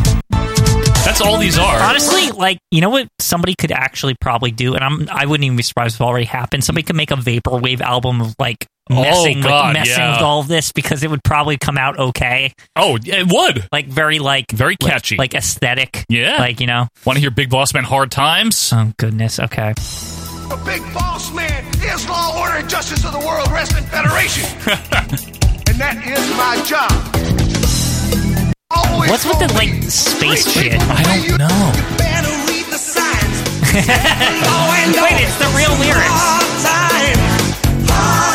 You'll be serving hard times. This is seriously, Joe. This is the 90s version of... Remember that time they redid all the Attitude Era music with, like, speaking? The Stone Cold? Yeah. This is the 90s version of that. It's so sassy. I like this one. This is not bad. Hard times. Hard times. You know the Big Boss Man better walk the line. You better watch out for you'll be serving hard time. And the centerpiece, the coup de grace. In fact, I will let this song play us out just this one time. Okay. Instead of our regular theme. It is Bret Hart's. Oh, boy. Never Been a Right Time to Say Goodbye.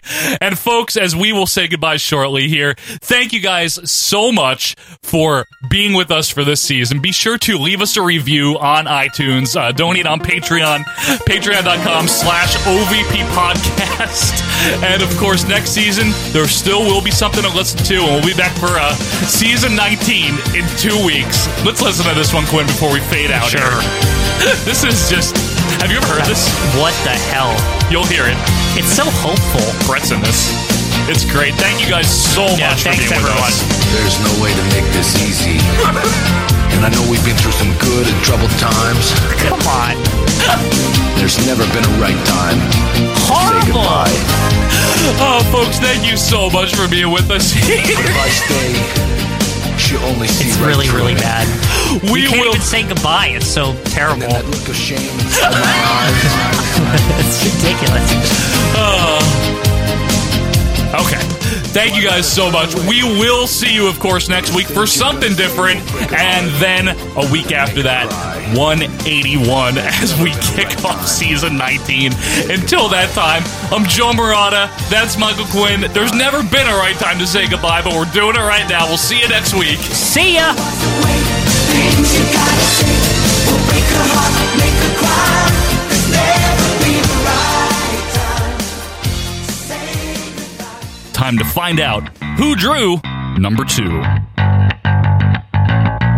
Well, as I've said once a season, I forget to turn the volume on. This would be that time. Welcome to the blooper reel. Volume. Cast, thank you guys very much for being back with us here. Let me fucking do that over. And you can have it too if you want to go to OVP. If I want to get the URL right. United Rights License. That's not what it stands for. Yeah, it is. Universal Resource Locator. Chinlock now, by the way. I'm sorry, I just had to admit that. I don't hear Chinlock. I have to redo this because the music's not freaking playing. Come on! It's gotta play.